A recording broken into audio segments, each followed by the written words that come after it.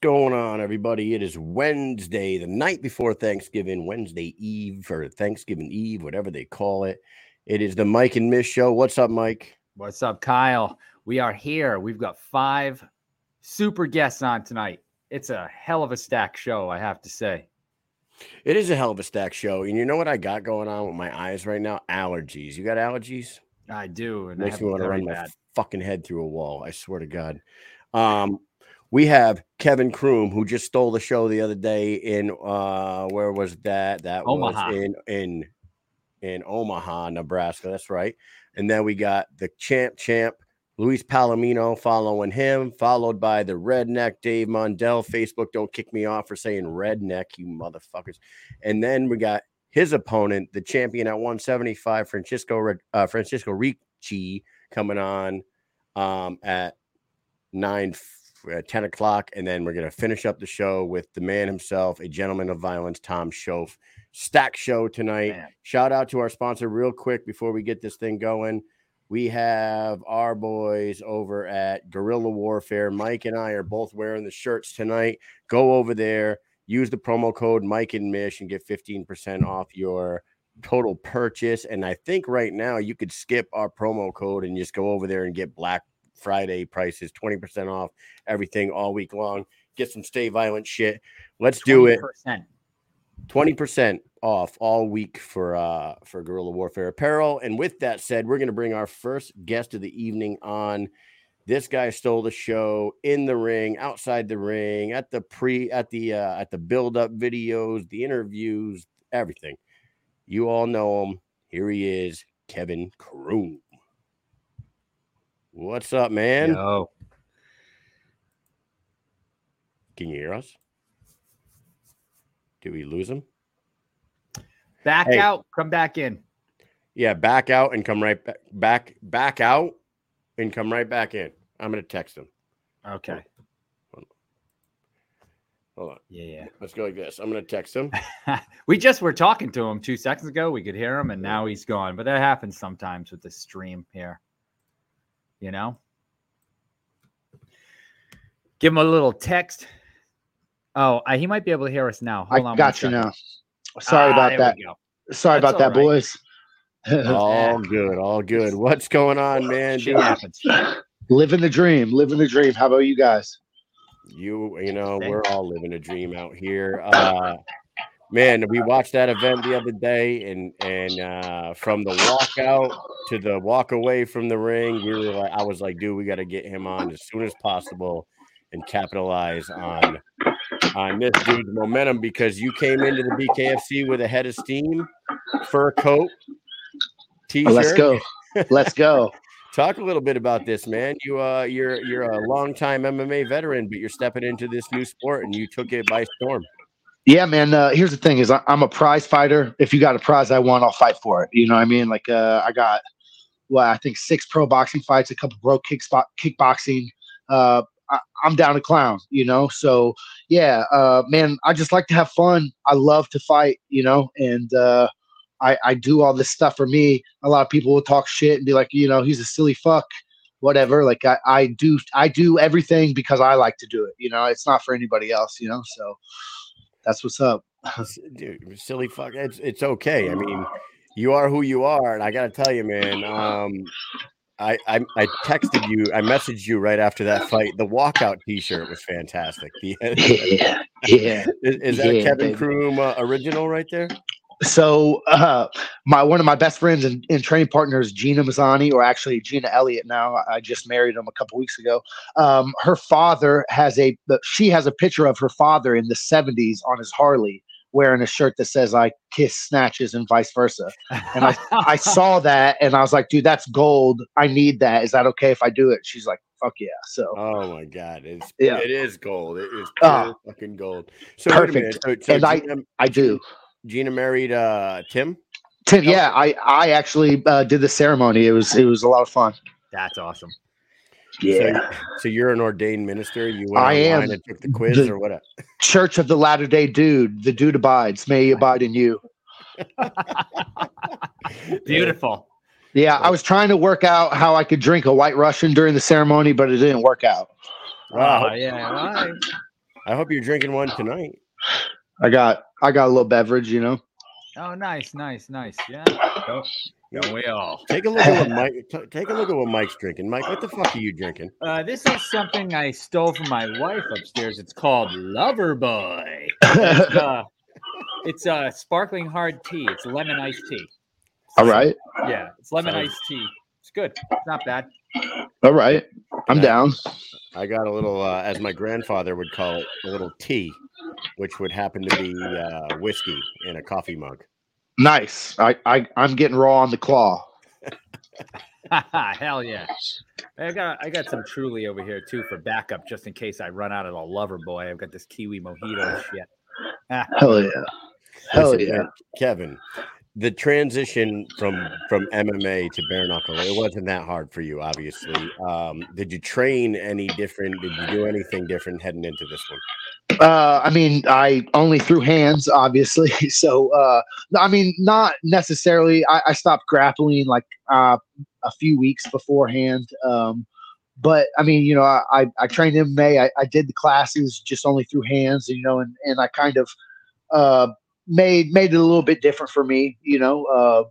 Did what I had to do, but I mean, it wasn't too different. Honestly, I believe, and I said this beforehand, like this fits into my skill set already. I'm really good at what I do, and that equates into bare knuckle amazingly. So, heck yeah. We actually talked to Brian Sosha after the event, a couple days after the event, and he said that he had a blast talking with you. And I know that Brian told me, he was like, this dude just has that charisma. He has that, like, he's that guy that you could just put a microphone in front of and just fucking back away. And... Let me go. Yeah, man, I had a really good time. When I got cut from the UFC, I just told my friends, like, I really just want to fight for a promotion that appreciates me. Dude, I'm the type of guy that every promotion should want. I'll fight any day, anytime, anywhere, anybody, you know?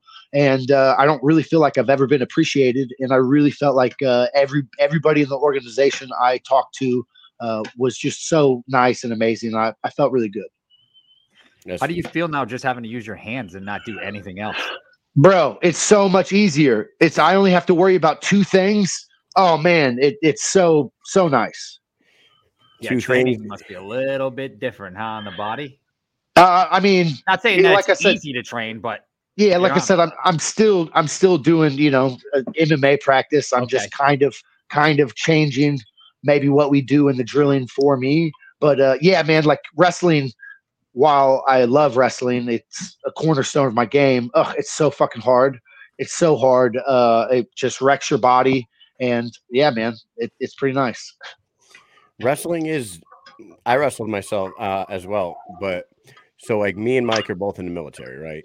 And when I wrestled in high school, I took a year off, did a little community college, and then decided I got to go to the military because I can't fucking be around here no more. Basic training was a fucking breeze for me because wrestling practice was harder than anything I ever did at basic training. And I swear to God, that is not a bullshit lie. 100%. It's like much more mental. I was in the Marines for a little while, and yeah, man, it's much more mental than physical. Physically, it wasn't hard at all. Mentally, it fucked with me, but you know.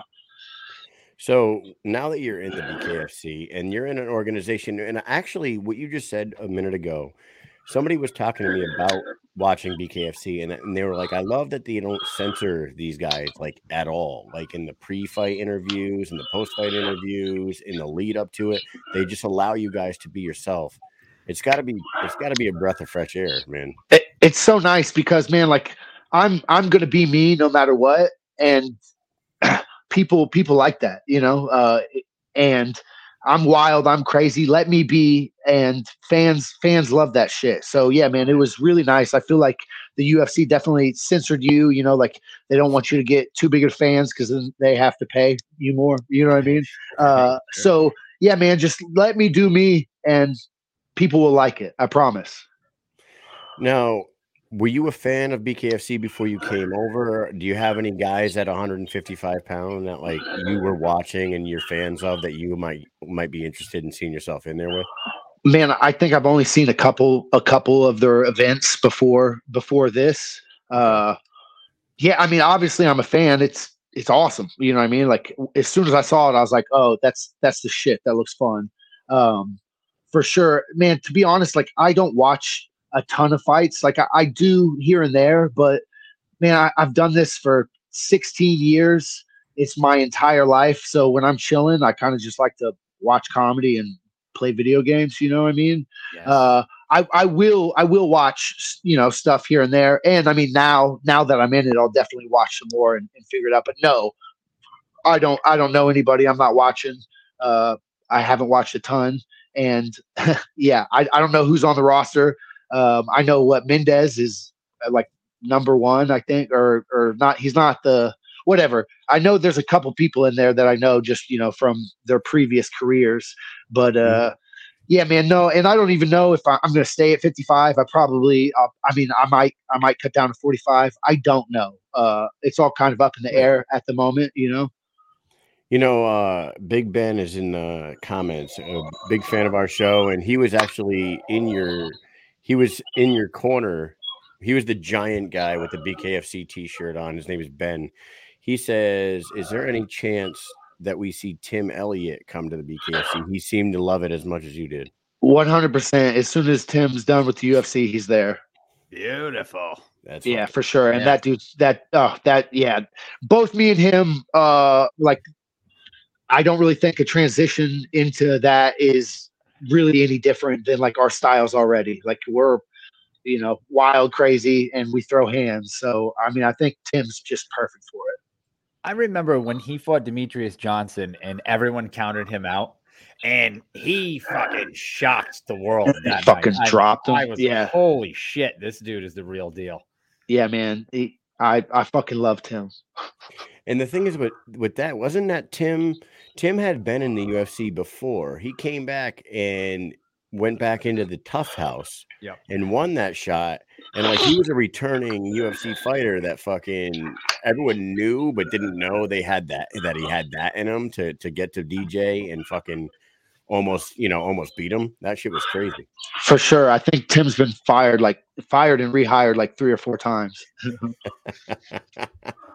Oh man. Well, the guy who's following you on this episode of this show is actually the 155-pound champ, Luis Palomino. You're familiar with him? I heard the name because I looked who was the champion. Yeah, Palomino is 7-0 right now, and he holds the 155 and the 165-pound title. The dude's a fucking stud. He actually came from PFL or no World Series of Fighting before. World Series a couple times. Yeah, shit. Well, I only fought him once, but we got that in common. Nice. Yeah, and you know what, Kroom? Wait a second. 2 degrees to Kevin Kroom. Did you did you fight Gaethje in his first pro fight? First pro fight. Yep. That's right. Holy shit! And it was in the same arena that the BKFC fought in Aurora, in Denver, right? Denver. I think it was like in Aurora technically, but yeah, for sure. Wow, that's small. Took that fight on 2 days' notice. 41. I took that fight on 2 days' notice, a weight class up, had no fucking clue who he was. I just needed rent money. What a fucking savage. This is a perfect sport for you, man. I'm telling you. And it is like the fastest, like they call it the fastest growing sport in the world, but it really is. And it gets a lot of people with a lot of recognition, like yourself and like Chris Camozzi and John Dotson. They're all coming over, and I can't wait to see where it goes from here. Dotson did so good. Dotson's a man. Man, I mean, I don't know. I don't plan too much. I kind of just take things as they come. I stay ready. So we'll see. It would be awesome. I lived in Albuquerque for like 8 years. It would be tight to fight on their Albuquerque card. I think that's in February. Yes. Yeah, man. I'm open to whatever. You know what I mean? So let's find out. Yeah, you know what? They should really capitalize on that because you didn't take any damage. You got a little shiner on your eye there, but your hands, how are your hands? Hands are beautiful. I got a little cut there from I think probably his tooth, but like they were sore the next day, but they're fine now. Like no problem. Yeah, a lot of the incoming guys like Mike Perry and a few of the other guys that came from UFC to BKFC. That was like the first thing that they said after the fight was like they didn't realize how they knew that their face was going to take some shots, but they didn't realize how damaged their hands were going to feel from landing shots on the opponent. They're like, yeah, man, it wasn't super bad for me. Before the fight, I was a little worried about my thumbs, like catching a thumb or something, on a hook. But man, they all worked out really nicely for me. And yeah, man, I'm ready to go. So whatever happens is going to happen.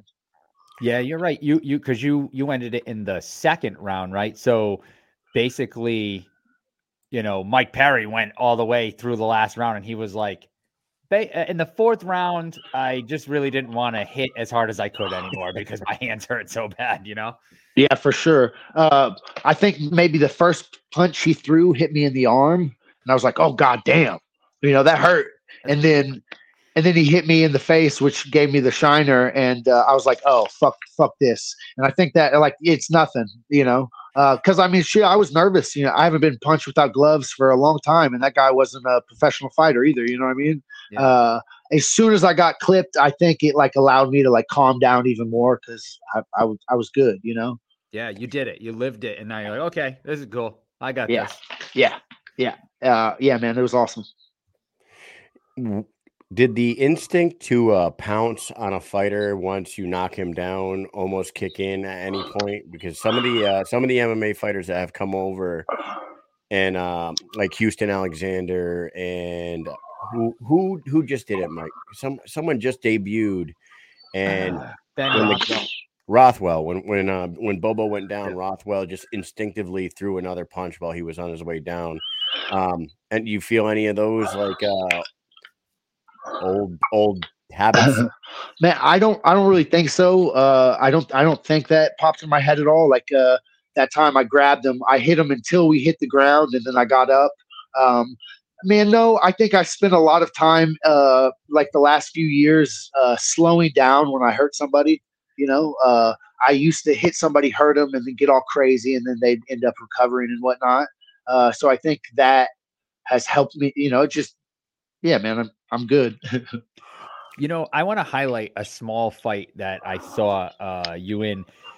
My cousin's from Missouri. He knows who you are. I don't know what high school he went to, but I think you guys might have went to the same school and hung around the same area and stuff. And he's always been like, you got to get Kevin Croom on. And I say, hey, one day he'll come on. And then eventually you're here we are. FC, and here we are. He sent me a clip of you in an armbar. I don't know who you were fighting, but you would not tap. And I swear to God, your arm was like, I don't know how it did. It looked like a rainbow. It looked like a rainbow. It was insane. And you did not tap. And then eventually you stand up and then you slam the dude twice and it kind of stuns him. And you punch him a couple times and it's over. And I was like, what the fuck? Yeah, man.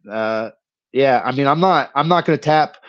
There's one fight where I was choked, and on the way out, I tapped, but I was unconscious. You know what I mean? I mean, I waited for it to break and it didn't break. So I was like, well, okay, I guess I can get out of it. I gave the refs a thumbs up when my arms bent back. Pretty sick. Yeah. Pretty sick. That's good. That's good. Who was that? Jacob Aiken. Jacob Aiken. Okay. For everyone watching, look that up because it's pretty amazing. It's pretty dope. Yeah, man. Well, we're excited to get you on here. We're excited to have you in the sport for sure, because we love the guys that have charisma and a little bit of a fucking style to them. We also love the guys that just are all business. Mike Richmond. We love Mike Richmond, but Mike Richmond is a stone cold killer. He doesn't like to do a lot of fucking talking. He doesn't fuck around much. He is all business. I'm all business too. My business is just having a good time. Yeah. You know what I mean? That's what I love to do.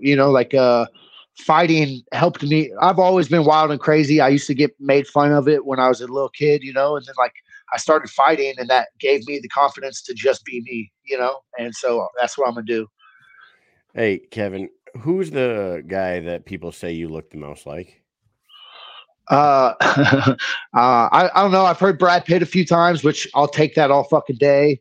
A couple people have said the Jay Kalinda, whatever, off of the Kingdom fight, the show Jay about Kalina? fighting. Okay. Yeah, Kalina. And then I'll tell you what, the worst one I've gotten is the bully from A Christmas Story. Oh, no way. Not even Bruh, close. thank you. Thank you. We can be friends. Thank you. That is so Bully for fucking Christmas. Yeah, Right. yeah. Someone's That was pretty fucking with fucked you. up. That was pretty fucked up, huh? Okay, so Yeah. I'm gonna, That poor guy. That poor guy.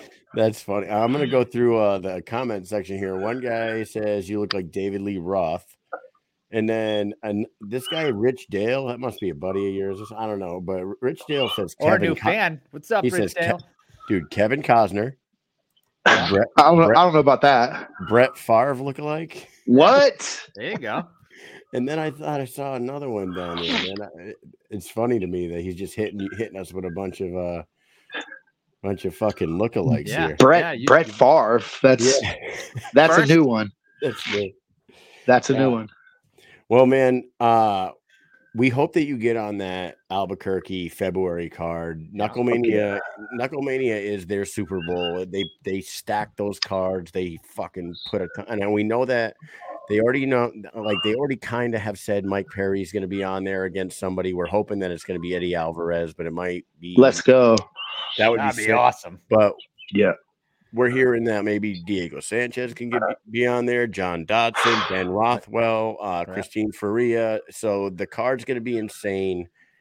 We hope to see you on there. We're going to ask you a couple questions real quick about Thanksgiving, and then we'll let you get out of here, okay? Let's go. Speed round with Kevin Kroon. Here we go. First one, what's your favorite dish on the table for Thanksgiving? Man, my family makes these mashed potatoes that are just out of this world. Yeah, mashed potatoes. You put gravy on them? No, they got like ranch dressing seasoning in them, a bunch of cheese. Like they're not healthy for sure. Which means they're delicious. I bet. Delicious, yes. All right, number 2. Who in your family is most likely to ruin Thanksgiving? Oh, man. I mean, probably me. Yeah. You know what I mean? Have you ever ruined it before? Solid answer. One time when I was a kid, I stepped on a pie. I was trying to get in the back of the truck, and I stepped on a pie, and I didn't think it was a big deal, but apparently it was a huge deal. Yeah. Your mom slaved over that pie, man. Oh, buddy, I got in a lot of trouble. All right. What is your post-Thanksgiving meal routine? Probably a blunt. Any football? I could enjoy the sport, but I don't care about it at all, you know? Yeah. Go to the video games? Yeah, maybe. I mean, it depends. If I'm with my family, I'm normally trying to get drunk or get away from them, you know? Yeah. No offense if you guys are watching. I do love you, but you're a lot. And the last one. How soon after Thanksgiving does the Christmas tree go up? I mean, I don't know. I don't ever celebrate holidays really. So mine never, you know. Never goes up. Never goes up. There it is. There's your answer. Kevin Kroon made a big splash when he debuted in the BKFC, and we are excited to see him back in there. If you got anything final you want to say, go ahead and say it. We'll let you get up out of here. Shoot, man, I appreciate you guys having me on. Thank you. I had a blast at the fight. I'm ready to do it again, and I can't wait to talk to you next time. All right, brother. Thank you very much. Have a good Thanksgiving. Try to stay out of trouble, and we will talk to you soon. Mike, got anything else? Nah, man. Thank you so much. Take care, and hopefully we see you at Knucklemania 3. Right on, guys. Have a good one. All right, have a good one. Thanks. Here he is, Kevin Kroon, stole the show. Yeah, he's a funny guy. He seems very charismatic. I love that. You know, very charismatic. I love the guys that get out there and put on a show before and after, during, all that. It's always good.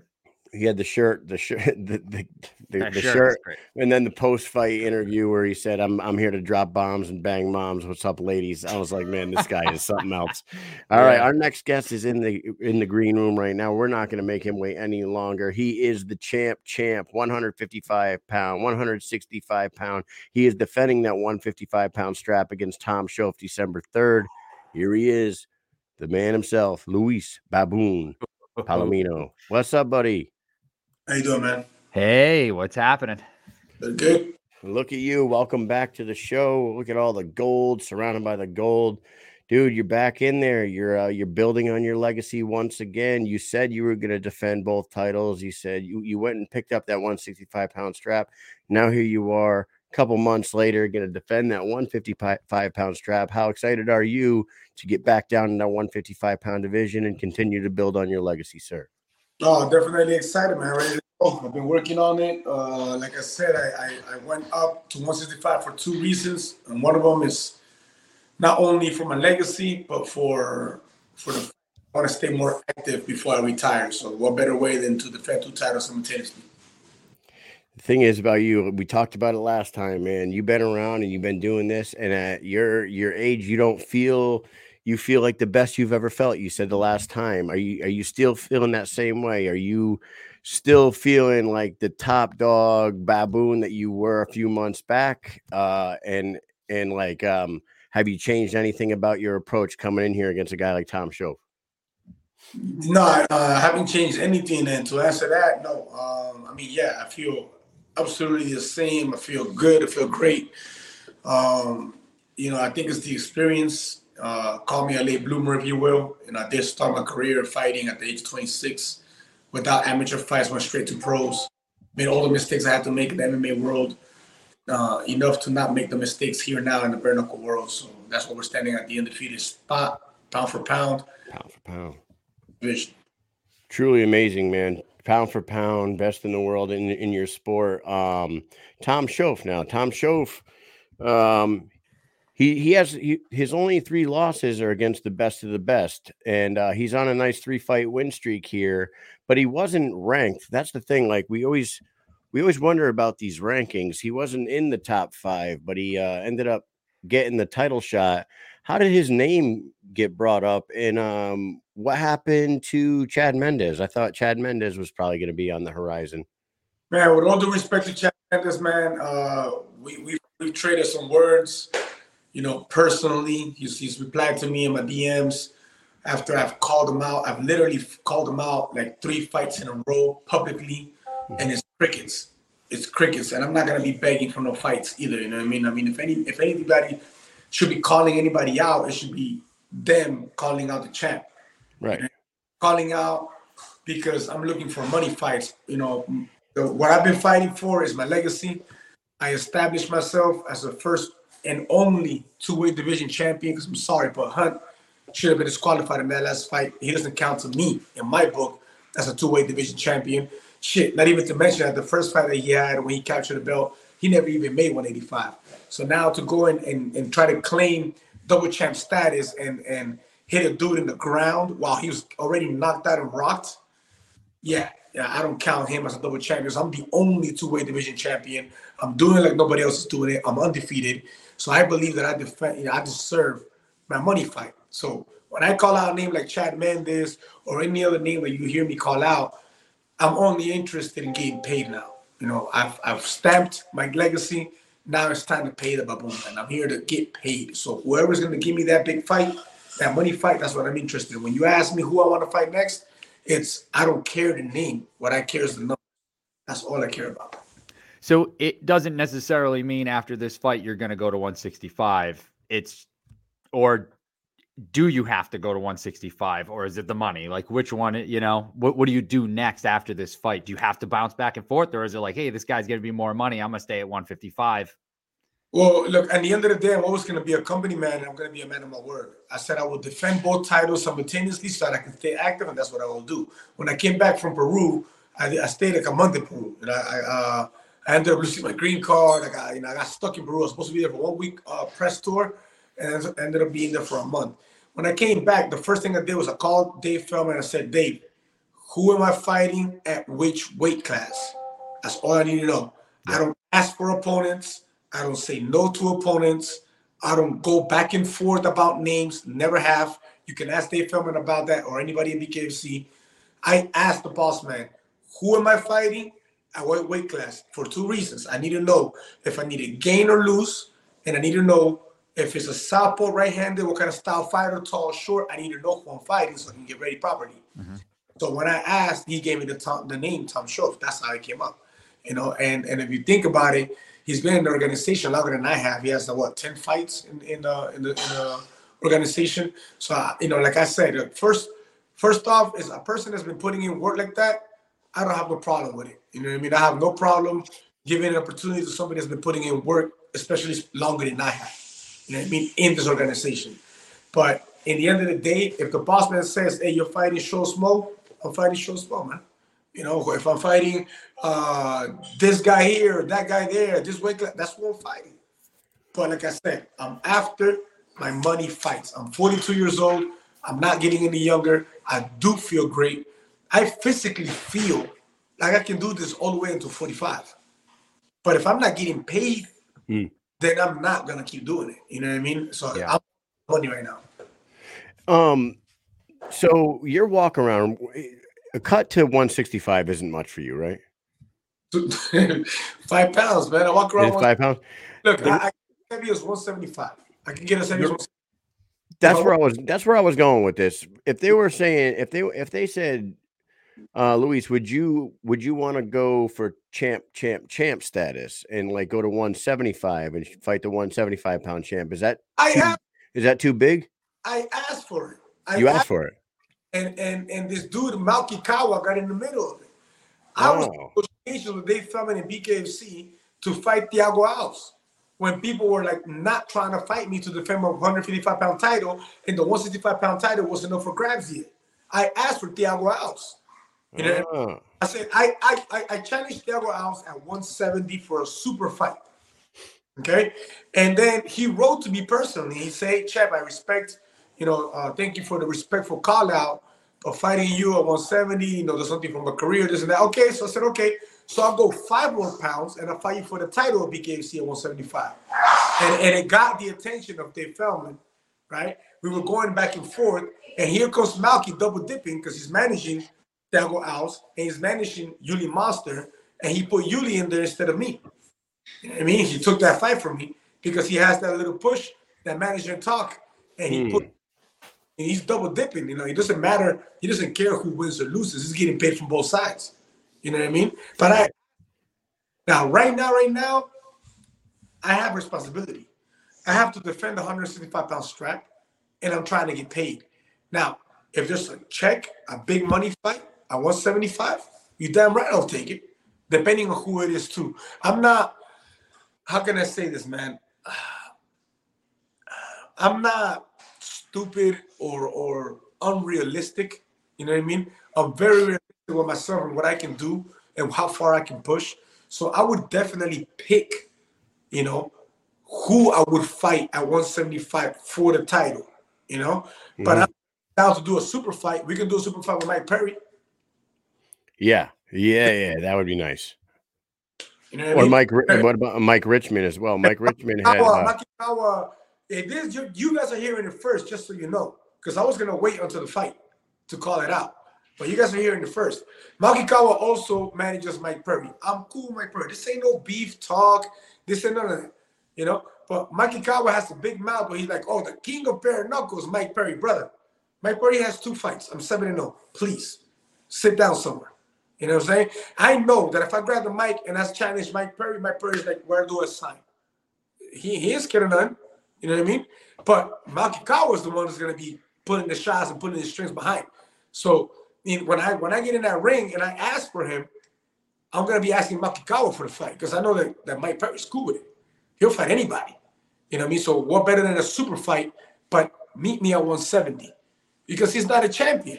They're not going to give us a fight at 175. So why am I going to go the extra 5 miles? The extra 5 pounds. So meet me at 170 for a super fight. If that's going to be my money fight. Chad Mendes, 3 call-outs, crickets. Buaka, I called him out after his win. He gave me a thumbs up or something like that. No talks about him. You know what I mean? So it's like, where's my money fight? That's what I'm looking for. Well, I for one would love to see that at 170. I think that's fair. I mean, you're definitely right. They're not going to. There's no title involved. So why would you go up there? You are the champ, so he should at least fall a couple pounds for you and then meet up. Man, that would be absolutely fantastic. 70 most of his career, so it should be hard for him. Right? Yeah. No, probably not. Wow. No, that would be amazing. That would be absolutely amazing. Big Ben says in the comments, is Tom Shoaf a money fight? Do you consider him a money fight? No, I already got my contract. It's not a money fight. You know what I mean? It's the next fight of the chapter of my life. You know what I mean? Dave Feldman said his name, and that's who I got to fight. That's the boss man. You know what I mean? Have you been impressed with this 3-fight win streak that Tom's been on since he went back to 155? Because he was fighting up at 165 for a little bit, and which is also your division. So he came down to 155. It seems like that's more of a natural spot for him to be, obviously, since he's been more successful there. Have you been impressed with what you've seen? I think it's all right. You know, I can't say that I've been impressed. I'm not gonna lie to you. I'm not putting him down. I don't underestimate him. I think that he's a very game opponent. He's deserving of a shot because of the time he's been in the company. He's one of those guys that's you can compare it to like Diaz brothers, right? Where this guy's always falling. He gets dropped, but he doesn't get put away. So, you know, you got to respect those things because in bare knuckle, man, and you try to hit somebody hard enough, you bust a hand or bust two hands, and they keep coming after you, it can be trouble. You know what I mean? So, deserving wise, I think that because of his time in the organization, he deserves it. Impressing me, I've studied his fights. He got a good right hand. He got a good check hook going backwards. That's about it, man. You know what I mean? So I don't see much of him. Well, I'll tell you right now, you guys are on top of a pretty nice looking card, December 3rd in Hollywood, Florida. Anybody that can get to an event at Hollywood, those shows that you guys put on in Hollywood, Florida, man, I fucking like your walkouts are always on point in the Hard Rock. You got to see it live, people. You got to get there live. If you're not going to get there live, get the app and watch this because you also have Francisco Ricci and Dave Mondell on there, and you got a stack of young up-and-coming fighters from the area all on there with the Slaughterhouse Boys and everything. Now, you said that Tom, just being honest, you said Tom doesn't really impress you. Is anybody out there being the mainstay pound-for-pound guy in the sport? Do you see some of these young fighters, and has any of them impressed you? Have you been impressed by like the Go-Go's of the world or Jared Grant, any of these guys? Man, I'm not even gonna repeat that name, but that name you just mentioned is like, who has he fought is my thing. You know, that's my issue. Look, when you talk about pound for pound, you got Juggernaut always barking at me, trying to, say that he's a pound for pound. I don't know what, because he has I don't know how many finishes. Okay, bro, if you give me a bunch of tomato cans, I have none but finishes. Other than Brito, every single person that fought was undefeated. Every single person that fought was undefeated, other than Brito. And just because I mentioned that name, I'm going to put this out there because I keep hearing little interviews here and there, and actually going with him about the decision being funny. My brother, if you spend the last 3 rounds of your fight looking at the clock, you definitely don't have the confidence to even believe that you can win or stay alive until the fight finishes. And then you give me your word in the press conference, because you gave me your word. So I used to have respect for him. You give me your word because there's a thing going on right now with BKFC and the Police Gazette Diamond Belt. There's something going on there, okay? I don't know all the details, so I'm not going to go into it. But it's not being sanctioned where they're not putting the belt up for grabs. But if me, all right, if I don't lost to Dan Nunez, I'm not in the belt wasn't up for grabs, right? If I would have lost and they take away my BKFC belt, myself as a man, I can't look at myself in the mirror and keep the Police Gazette Diamond Belt. I'm going to give it to him because I lost. Both of those dudes are crying about their loss against me, all right? Crying, not doing shit about it, okay? One of those guys has been fighting over a year. His whole Instagram is me. So today he's like, I beat him. Hey, my brother, if I would have lost the fight against either one of those guys, what I do is I shut my mouth and I fight back to back until I get that rematch. But I put in the work until I get in that rematch. I don't sit for a year crying about it and going to interviews crying about, oh, I got robbed in a decision. It wasn't even a split decision. So whoever's with that bullshit, fuck them too. Because get the fuck out of here, man. It's a unanimous decision. Don't mess up my hard work and what I've earned with blood and sweat. Don't do that. You know what I mean? I'm completely against that. You know what I mean? So having that said right there, Brito and that can kiss my ass. They'll never get a shot again. Good luck with that. Okay? That Brito had 2 chances.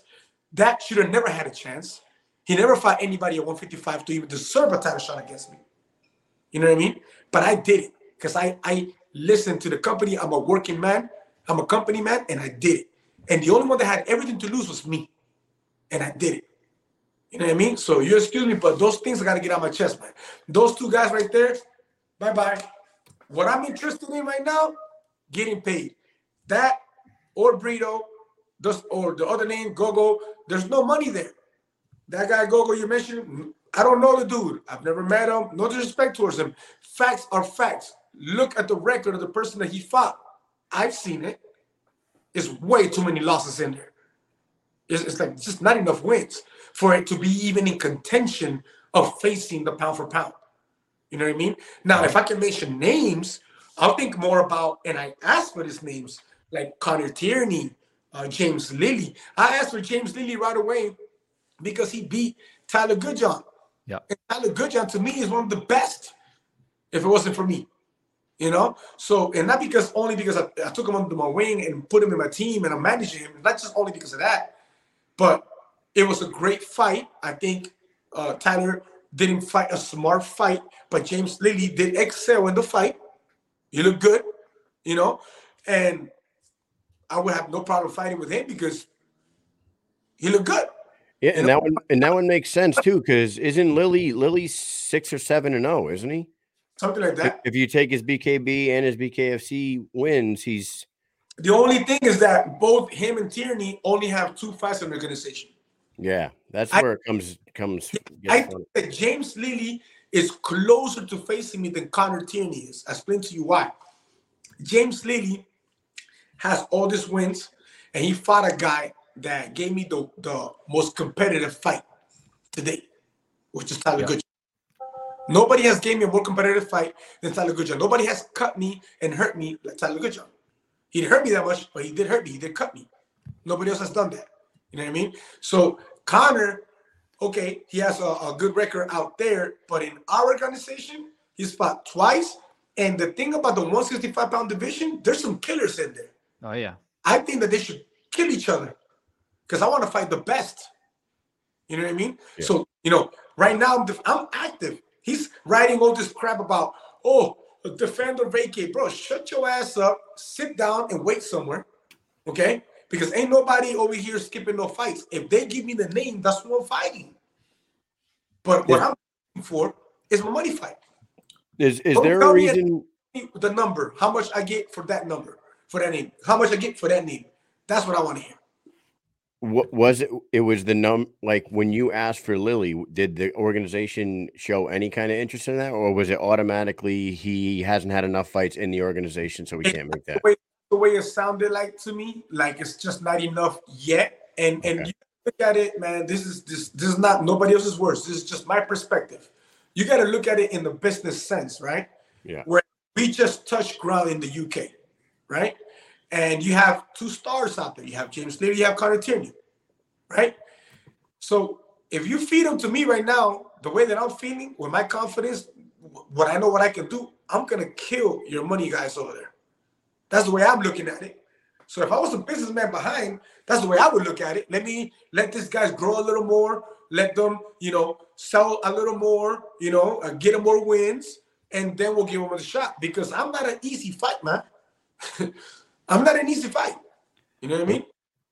What about this guy behind me here? His name is Nathan Diaz. And I know that Mike Perry was saying that he would like to fight Nate Diaz at 170 pounds in BKFC, but I never hear your name brought up. But I feel like he's perfect for you, dude. Damn real. Come on. That's your money fight right there, here. Damn real. Yes, Nate Diaz. Let's do it. But see, the thing with Nate Diaz is that Nate Diaz is such a huge name right now. Huge, yeah. Like, he's being pulled from so many directions. We don't know if it's going to be Bellator. We don't know if it's going to be PFL 1. We don't know if BKFC is going to give him, enough. We don't know. I mean, it could be a one-time fight deal. You never know. Yeah. did it still while still being contracted to the UFC. He's a free agent. I would love that fight. Look, in a perfect world, if I can pick and choose fights right now, the way that I would do it would be, the names would be like this: Nate Diaz, Justin Gaethje, George Masvidal, or representing BKFC and only with BKFC's blessings, the GOAT of boxing versus the GOAT of bare knuckle boxing, Mayweather. Yeah, that would be great. Bro, he's doing all these fights with people that don't deserve it. I respect Mayweather. I respect what he's done. But he's doing these fights that he can only go so long doing this fights. People are going to get bored of him. Like you saw that he did the talking and shouting, and like there's no competition. You know what I mean? So who better to understand the struggle of a fighter that hasn't seen the real money fight, right, than himself, that he came from this, right? And let's put it together like this. Where did boxing get started? Bare knuckle boxing. Who's the GOAT of bare knuckle boxing? Luis Palomino. Who's the GOAT of boxing with gloves, even though he's retired? Mayweather. Okay, so, and I'm not that young. He's 45, 44. I'm 42. I think it's fair. That's very great. fair. Great for the guys. And I would do it with Dave Feldman in my corner. They got to get that Triller pocketbook cracked open and make that one happen. Luis, we love talking to you as always. December 3rd, you are going in there against Tom Shoaf on his 3-fight win streak. He earned himself a title shot, and he's going in there against the pound for pound #1 in the world. Everybody's got to check it out. I want to ask you a couple questions real quick before we let you go. Thanksgiving is tomorrow. You are in the middle of a weight cut probably, but let's just pretend you are going to be doing something. What's your favorite meal what's your favorite dish on the table during the holidays? I mean, for Thanksgiving, it's always the actual turkey, because the way that my mom makes it, I'm sure that none of you guys have ever tasted anything like it, because I've gone to many different homes, American, Dominican, Cubans, and the flavor that she puts, like her authentic flavor she puts in the turkey, is very Peruvian. You know, it's just different. I'm not saying that it's better. It's just different, a different flavor. I can eat turkey all day. And what I did is I fast. I did 21 hours of fasting today, and I ate today just a few hours ago. And by the time I reach dinner tomorrow, I'll be doing another 21 hours of fasting, so I can eat. You know, but I'm gonna protein load. It's gonna be all turkey.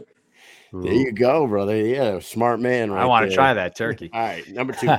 Who in your family is most likely to ruin Thanksgiving? We don't. Thank God we don't have that problem in the family.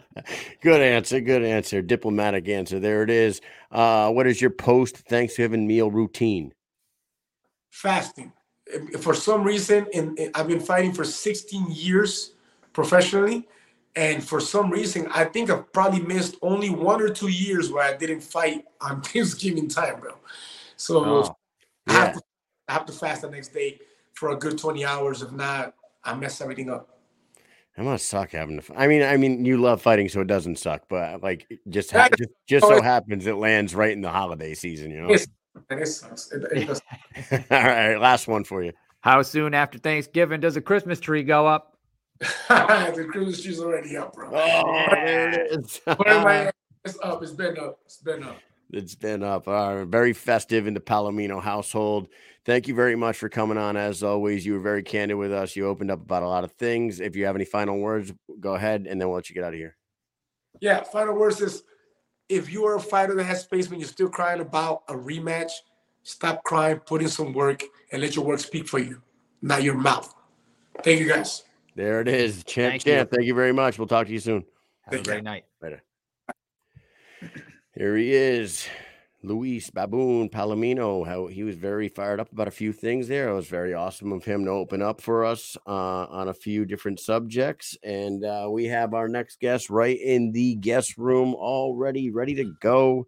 And he's going to be fighting for a title on that same card, December 3rd. He's going to be taking on Francisco Ricci in the co-main event in the 175-pound division. His nickname, I believe, got my Facebook account suspended for 24 hours. We're going to bring him on for sure, but maybe the redneck, Dave Mundell. What's going on here? Oh, you know what? I just noticed his picture is frozen down there. It looked like it was live and you could see him, but it's actually frozen. Dave, Can you back out of the link? I'm gonna back you out and then go right back into the link. Okay. Here we go. Let's see if he gets right back in there. Now, for those who don't know, I posted this broadcast, and I posted the broadcast, and then everybody was like, "Hey, is it private? Is it private? I can't see the broadcast. I can't see it. It was said unavailable." I get a notice. It said 24-hour suspension for our account. And I'm like, what the fuck? I'm like, what the hell happened? So I'm looking, and me and Mike were fine-tooth combing the description of this damn thing. And the only thing we can think of is Dave Redneck Mundell was in the comments, and it could come across as derogatory for all these Facebook police, and we got our fucking selves suspended. Yeah. Let's bring him on. Let's talk about it. Dave, what's up, buddy? Hey. How's it going? Here he is. Dave, did you hear what I was talking about? I heard you said you think you may have got suspended for calling me a redneck. Yeah. So what it was is I posted the broadcast a couple days ago so everyone could plan on tuning in, and people started messaging me. They're like, "Yo, is it private? Is the broadcast private?" It says unavailable. And I'm like, what the fuck? So I go look, and sure enough, I open up Facebook and I have a message that said my account was suspended for 24 hours. Didn't say why.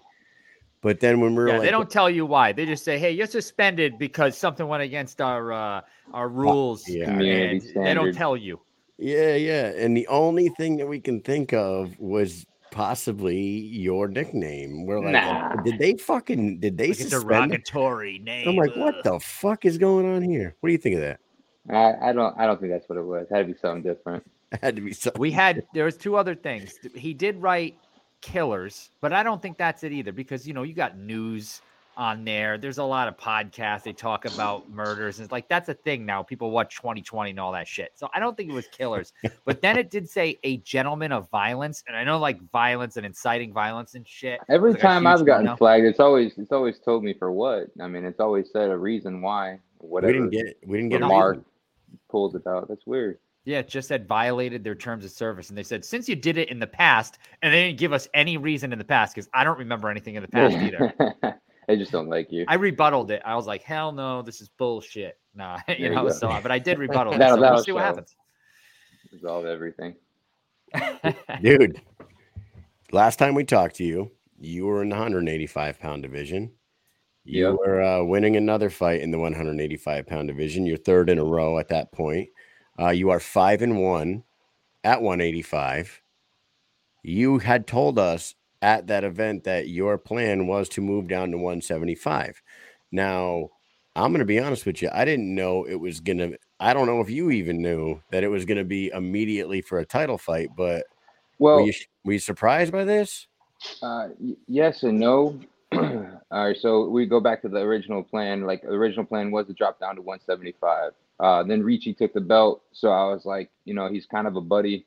They had asked me to fight him in the past before he got the belt. I was like, no. So I was gonna stay at 185, but I know my boy Jared's been killing it. The whole shift team is, phenomenal. So he's going for the 185-pound belt. So it just kind of leaves me, sitting around too as well. Even though I've been ranked number 1 there for a while, so dropping down to 75 just made sense, so we could hold 2 belts in the gym. So with that being said, unfortunately, he has a target on his back because it is a business and we all want the title. So, and here we are. So he went back to plan A, I guess. No, you said that's a buddy of yours. And now Francisco Ricci is a cool ass dude. I can see why you're buddies with him. He's fucking cool as hell. He's going to actually be coming on the show right after you. Yeah.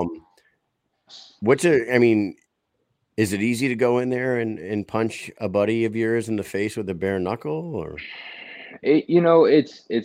This will definitely be different, but as you guys all know, like all my fights, like even when I fought Julian, like everyone has a lot of respect for me. I respect everyone else, and I'm a little bit of a quiet fighter, I guess. I just go out there and I fight, and that's what we do. It's a business, like I said, and we go in there, we know what's going on. Even when I fought Julian, I had one of my coaches cornering against me, which was very awkward as well. So I don't think it's going to affect me. We're going to go out there and we're going to be professional and we're going to put on a show, and we're both looking for a finish. There's no secret about it. We both want that title and we're going to search for it. Yeah, and business is business. Every fighter has the same answer. I mean, like, you can't be in this business if you're gonna, if if you don't have that killer instinct in you. Now, we talked to you in Orlando, or maybe we didn't talk to you. We talked to Francisco, but you both want to. I mean, behind the scenes, we talked to you, Yeah, but not on the camera. You both want Perry, right? And has it been said, is Perry next in line for whoever wins this fight? I don't know. I guess I had seen him, and of course I stay cordial with everyone. So I seen him as we were waiting in line to pick up our tickets. And one of the things I said to him is, once I get this belt, I'm coming for you. And he's like, and he was just like, he was all for it as well. I guess him and Ricci really don't get along. So if the BKFC wants to go ahead and give me that fight, I'm all for it. Let's run it. Yeah, Mike came on this show, and I don't know the whole story about what the hell went on between him and Frank, but they fucking hate each other. I don't know what the hell it is. And he looked right into the camera on this show, and he was like, yeah, I'll fight Francesco Ricci. I want to fuck his ass up. Fuck that guy. I'm like, oh, okay. All right. Yeah, man. I don't know what happened there, but you fought Perry in the past in MMA. I have twice. So you guys have a little experience with each other. I'm not saying anything past Francisco, but that fight, that would be a pretty exciting one. It makes a lot of sense, It's the trilogy fight. Both times that we fought, he literally got saved by the bell. At the end of the first round, I've dropped him both times, and he hit the mat, stone cold, eyes rolling on the back of his head, and then he just springs up, wobbles back to the corner, and then comes out and fights again. He's like a Nate Diaz. If I literally got tired whooping his ass, I gassed out and I got caught, and that's what happens. So I think coming into BKFC, I got a lot more experience on me, and he's got a lot of time too. And I would just love that fight. I'd love to take it back. So you are mainly a quiet guy in the scene. You're not out there, being crazy, doing wild shit, and you got the title shot. So you feel like you changed the standard a little bit? Like you can go in there, get business done, not have to do some crazy shit, and you get the title shot. Yeah, that's my goal. Like I said, I like to just let my fighting do the talking for me. There's all that other stuff. I'm a dad. I got kids. I just do me. I don't worry about the nonsense. Yeah, you're going down to 175, and you're going to be fighting a lighter guy than you have been in your last 6 fights, but he's going to be a half a foot taller than you with like a 8-9 inch reach on you. Have you ever fought a guy that has that much of a height and length? All the time. Yeah. Unfortunately, I mean, everyone on my team is taller than me. I guess I'm just short. But my very first MMA fights, they were guys that were 6'4", and I mean, it gives its advantages, but it also gives me some advantages too. If I get on the inside, It's over. He's got to keep me on the outside. That's no secret. But we'll see where it goes. And you got Jared to train with, right? He must be a good person to train with for this fight. He's an excellent training partner. I gotta tell you, he killed it in Orlando, man. Yeah, he did. He looked better than ever. People are starting to pick up on his power. Nobody wants to get hit from him, and it's showing. Oh no, he was fucking dialed in Orlando, man. He looked better, like Mike said. He looked better than ever in there. He does, and I do think that he has a rightful claim to a title shot in that 185-pound division. Yeah. I just don't know what's going on with the 185, 205-pound champ there, Lorenzo, because you got Mike. He's never even made 85. Fuck that guy. That's everyone says that. Yes, that is so aggravating. Like if he makes 85 and he fights, he does good. He knocks people out. He's exciting. Everybody likes him. Cool, I get it. But you won the 205-pound belt. You're the 205-pound champion. Cool. 85, you haven't made it yet. Like it's completely different. When you drain yourself to make weight and you have to rehydrate and do everything, you're not always the same, and the fact that he hasn't got there yet, how can we say he's the best at 85? That just doesn't make sense to me. It's unfair and it's bullshit. A lot of people share that same sentiment. And you know what? Luis Palomino was just on this show. Not only did he say that about the 185-pound title, Luis was like, he's not even the 205-pound title. He hit the dude while he was down illegally. So, Oh well. Yeah, and a lot of people have different opinions on that. Yeah, I'm not a big fan of Quentin anyway, so I really don't care too much what I say about him. But he's scared. You know, he didn't want to get touched either. He goes in there, he quits. He quit against Levin. You know, he talks his big game, and he came on one of my posts one time attacking me out of nowhere. And when I called him out on it, he's like, "Oh, why are you attacking me?" Like, shut up! Like you commented on my stuff, running your mouth, and then I said something back, and now it's a problem. He's like, "Well, why don't you come fight me?" I'm like, "You're 205, but if you want it, we can do it." Whatever. That kid's garbage too. Man, I love it. I love the fucking animosity that I would now that we're in this sport and we go to these events and meet all you guys. We get along with all you guys, and it's awesome to see. There's very few people that I don't get along with, and if I don't get along with someone, like you can ask all my teammates, like when have they ever even seen me mad? Like I just don't. I don't let shit bother me, but there's certain when I see somebody act a certain way and then try to like it's fakeness, I don't play that game. So nah, you're usually quiet walking around, you get your cowboy hat on and a smile across your face, and that's about it, you know, just chilling at all times. And I failed all you guys. I didn't have a fanny pack full of fucking tequila shots this time down in Orlando. That's right. I wasn't going to be drinking anyway. No, you've mentioned your teammates a few times, and I just got to say, and Mike will agree with me. The Shift MMA, that whole team, we really get along with a lot of you guys because you're all down to earth, but you're also a bunch of stone cold killers. With yourself and Jared and Brandon Allen and fucking Martin, and it's and then Rick's the ruler over there.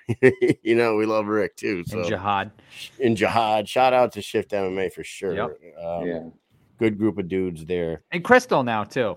Oh, Crystal too. Yeah. All of my team extends past them as well. Shift is my main place to train. Jihad's my boxing coach, but I also go over there with MJM. That's how I ran into Julian, but they got JR. They had Ryan Reber. They they got other guys. Henry Williams, he's a beast. I don't know why he hasn't been back on one of these cards, but he's exciting to watch. So I got a very big pool of guys that I get to go around and train with. But it's just, Henry just signed a contract, man. Good.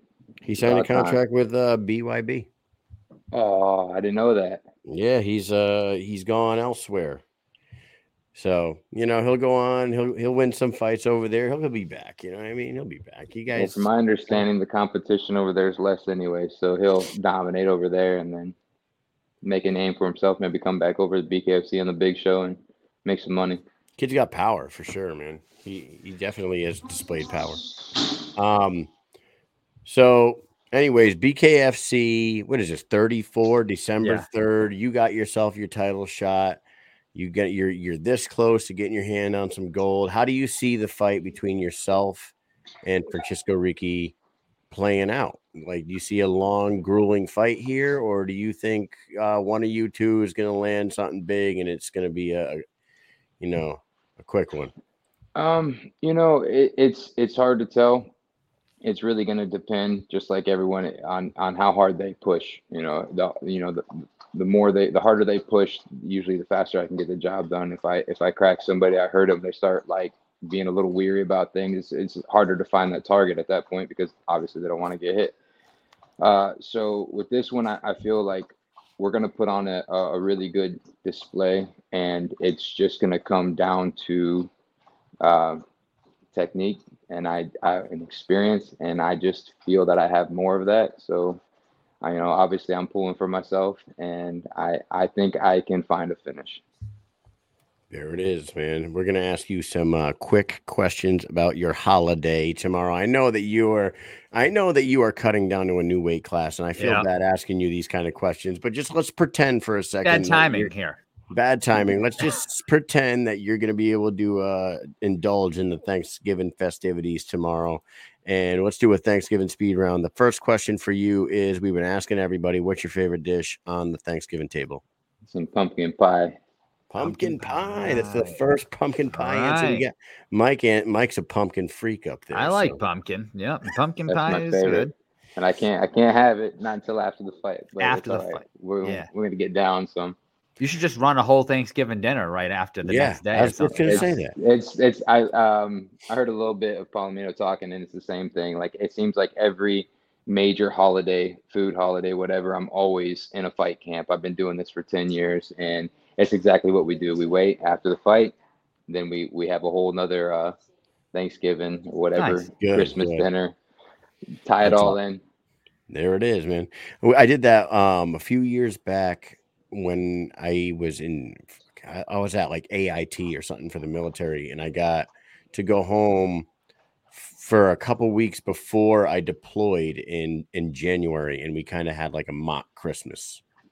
It was like I wasn't home for Christmas, so I had like a mock Christmas. Yeah. Like pretend it's Christmas. Yeah, pretend it's Christmas. Throw some Christmas shit up and you run a Christmas story 24 hours. Yeah, we didn't. I don't think we did all that, but we did like a Christmas dinner and like exchange gifts and shit. It was kind of cool. So that's cool that you do something like that. Number 2. Yeah. Who in your family is most likely to ruin Thanksgiving? Myself. That's 2. That's 2. That's 2 myselves. I can throw some answers for me out, but I might piss my family. Mainly if I'm on a weight cut, I'm hungry. I'm hangry coming in. I don't want to be there. All right, number 3. What is your post Thanksgiving meal routine? What do you do? You just got done eating. What are you doing? Just chill. Just hang out, lay back, just relax, be a fat ass. Growing up, he's always football on the TV and everyone's just laying around on the couches and shit. But you know what? When I was a kid, the old folks in my family used to all bring like bags of like pennies, dimes, nickels, and quarters. Yeah. And after Thanksgiving dinner, all the old heads would sit around the table and they'd play 7-card stud for change for hours. And then they would play that shit until the dinner hours, and then they'd clean up, and then it was like sandwich time. It was like leftovers from lunch, sandwich time. Yeah, that was always dessert and coffee later. Oh yeah. Maybe I'll fucking bring that back. I'm gonna bring that back. Yeah. All right. Last question. You're old now. You sit at the table and you play. That's right. How soon after Thanksgiving does the Christmas tree go up? The next day. It's probably we might put it up. We might put ours up tomorrow because I know I have to get right back to work on Friday. But if not, maybe it's the weekend. It's just again with the camps and stuff. It's just whenever I can find time. Yeah. Yeah. I know some people already have them up. Some people wait, but the kids love it. So get it up sooner than later. We do 2 in my house. One of them is up already downstairs. So the whole downstairs is already decorated for Christmas. But upstairs, we got a real tree, and there's not a single decoration up there. So I love real trees. I love the smell. Yeah, me too. I love it. It makes me feel good. I don't know. There's something about it. The whole Christmas season. I just love it. I love the music. I love the decorations. I love fucking presents. I love the whole thing. Family, food. Listen. Tune into the show in a week from now and then watch Mike's background. It's going to be like he's at a fucking Macy's, JCPenney's fucking photography place. The background is going to be straight out of a calendar. It's going to be something else. You've never seen anything like this before, Dave. I swear. I dig it. All right, man. So December 3rd, BKFC 34, Hollywood, Florida. He is taking on Francisco Ricci for the middleweight title. Any final words before I let you go? I just want to shout out to all my sponsors. I got Legendary Tattoos, Outlaw Customs, Florida Alternative Medicine, Fitness 360, Quality Rare Coins, Team Reaper, Fence Factory, Bodhi Chiropractic. Most important, the Condemns. I got their hat on. Catalyst Physical Therapy, and then my boy Nick Reese over there at Chiseled Inc. There it is, man. The redneck Dave Mundell. Mike, you got anything else for him? Nah, man, get over in that sauna and play some video games. I see the controller and I see the sauna. Is that what you do? You sit there and play games? Yep. Nice. What are you playing? NW2. Okay, all right. Is that what you play mostly? Do you ever play like one-player games offline or anything?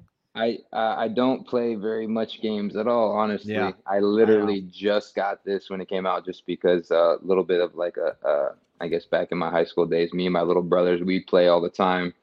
and I haven't really played much since. And it just came out. He's like, "You got to get it." We started talking, and here we go. And it's a great way to cut weight, get your mind off of what you're doing. Yeah, you get in the zone. So yeah, I can sit in there forever and just sweat it all out and stay occupied doing, instead of just thinking of how miserable I am. Yeah, cool. Awesome, man. All right, well, we'll let you get to it, man. Thank you very much for giving us some of your time. We'll be tuned in on December 3rd. I don't think we'll be there. Maybe Mike will. I will not, but we'll see you if we see you. I appreciate it, guys. All right, brother. All right. Take it easy. Later. The Redneck, Dave Mundell, 5-1 in his BKFC career, all fights at 185 pounds, and he moves down to 175 and gets an immediate title shot against our buddy Francisco Ricci. He is next up on the docket for our show tonight. Want to bring him in, Mike? Yeah, let's bring him in. Minutes. All right. Oh, you want to do it now? Okay, sure. We'll bring him in now. Here he is, the middleweight champion for the BKFC, 175-pound monster himself, Francisco Ricci. What's up, buddy? Hey, what's up, guys? How are you? Yo. What's going on, man? What are you in the gym? Yeah. I was gonna try to bolt home and make it back because my phone's also, very low. And I trained down in Kendall, and I live in Lauderdale, so that would have been a 45-minute drive, and I don't think I would have made it. But I would have pulled over to finish this interview for sure, though. Putting in the work, man. It's good to see you again. We saw you. Here's a lab. Here's my coach, Master Splinter, Manolo Lopez. Hey. Master Splinter, what's up? Yeah. What's up, guys? We're just doing what we always do on Wednesdays and Thursdays. We're always live, and we're always talking to you fucking badass bare knuckle fighters. And dude, we're excited about this fight, December 3rd in Hollywood, man. You're fighting your buddy Dave Mundell. We just talked to Dave. He's excited about making his debut down at 175, and he just happened to get himself a title shot against you. He said he was slightly surprised that he got a title shot as soon as he went down there, but were you surprised that was the opponent that they threw at you?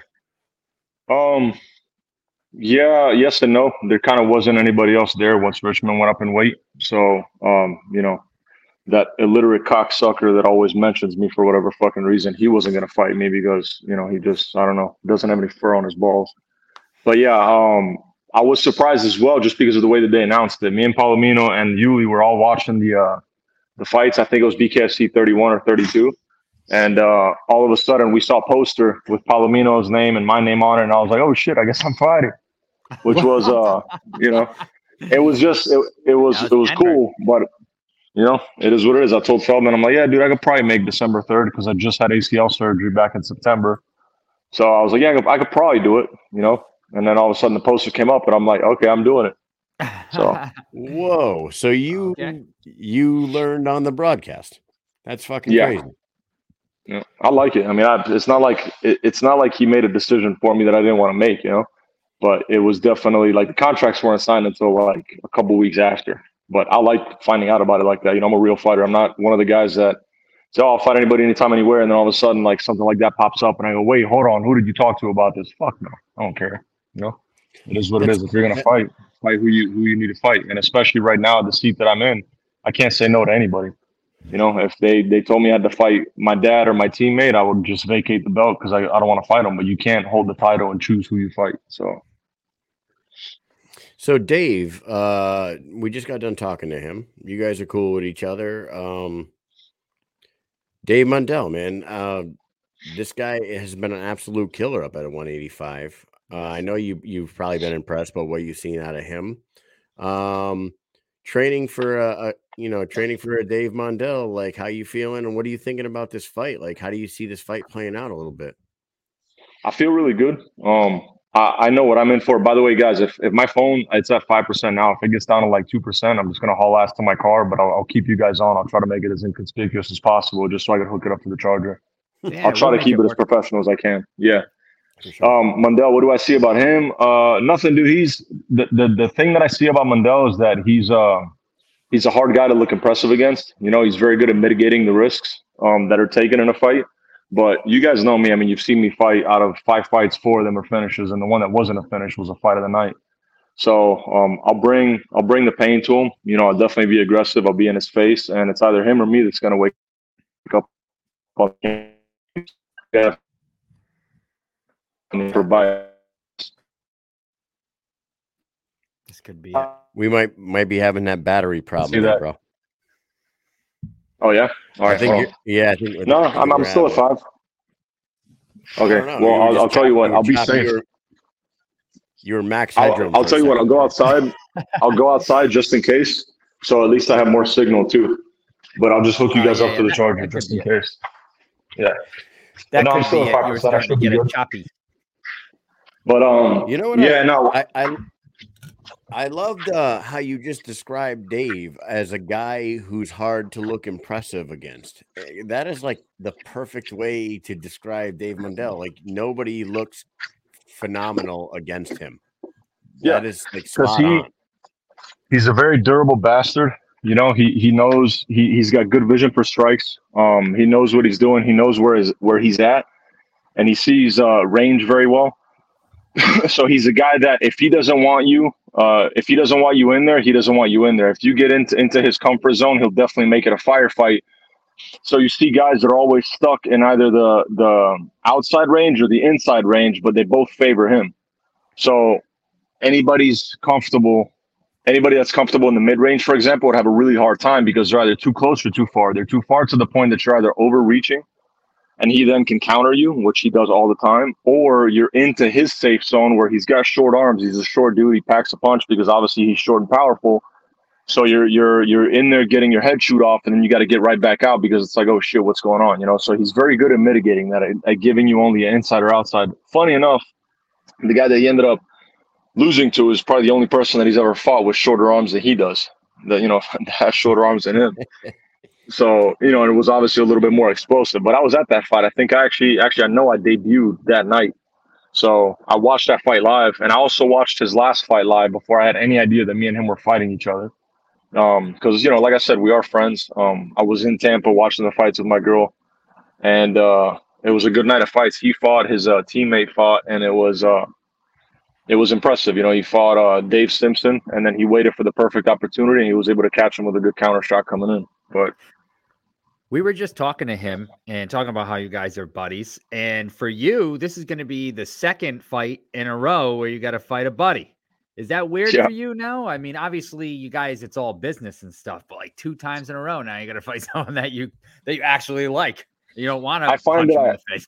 I find it ironic because I was a small fish in my gym, many years ago. And obviously like the big guys, they give you advice and tell you what to do. And now I'm not one of the big fish. I'm too humble to fucking call myself one of the top guys at our gym. We have monsters here down in Freedom Fighters, but I try to help out some of the newer guys. And I tell them, I'm like, listen, bro, like here you're training against your friends. You don't need to go to World War III when you're sparring. You don't need to kill each other, even though in a boxing gym, you're always killing each other.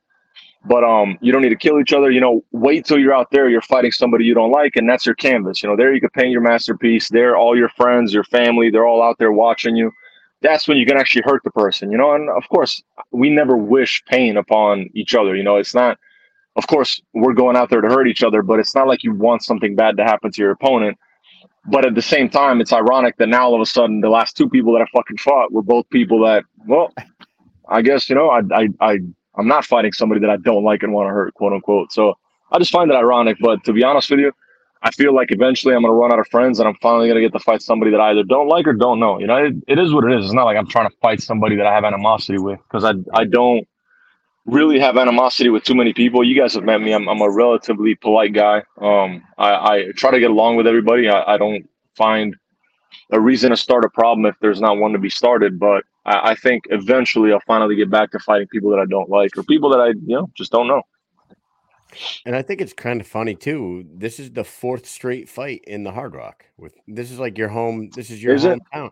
Yeah, you fought Brian Maxwell, Jake Bostwick, Yuli, and now Dave.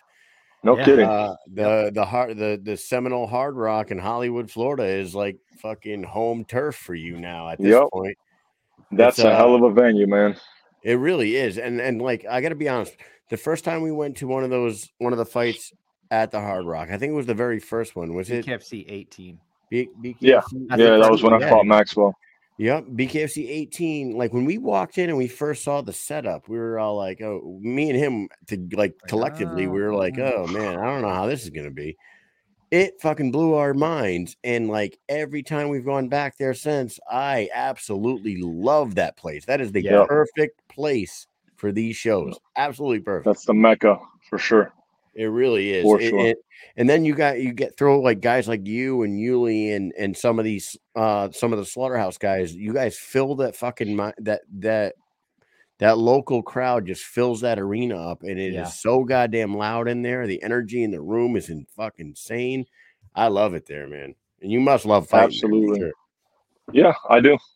I love it. And shit, the last 4 times that I fought was over there. It was supposed to be after Maxwell. I was supposed to be fighting down at the James L. Knight Center in Miami, and then I had that last-minute opponent pull out. Well, the 5th last-minute opponent pull out. But I like fighting at the Hard Rock. It's close to home. I actually used to live right behind the Hard Rock. I used to live right off of Griffin Road right there next to the Hard Rock, Griffin and University. So I was very close. But even now, I'm just a 5-minute drive away. Yeah, man. It's a fucking hell of an area. I love that place. Yeah. You mentioned somebody without saying his name a little earlier. If you get through Dave and you retain your title, is Mike Perry next in line for you? And are you guys finally going to be able to settle your differences inside the squared circle? I don't think so. To me, that ship has sailed. I don't think that he will ever fight me, and I think that means that he's starting to come around and learn a thing or two.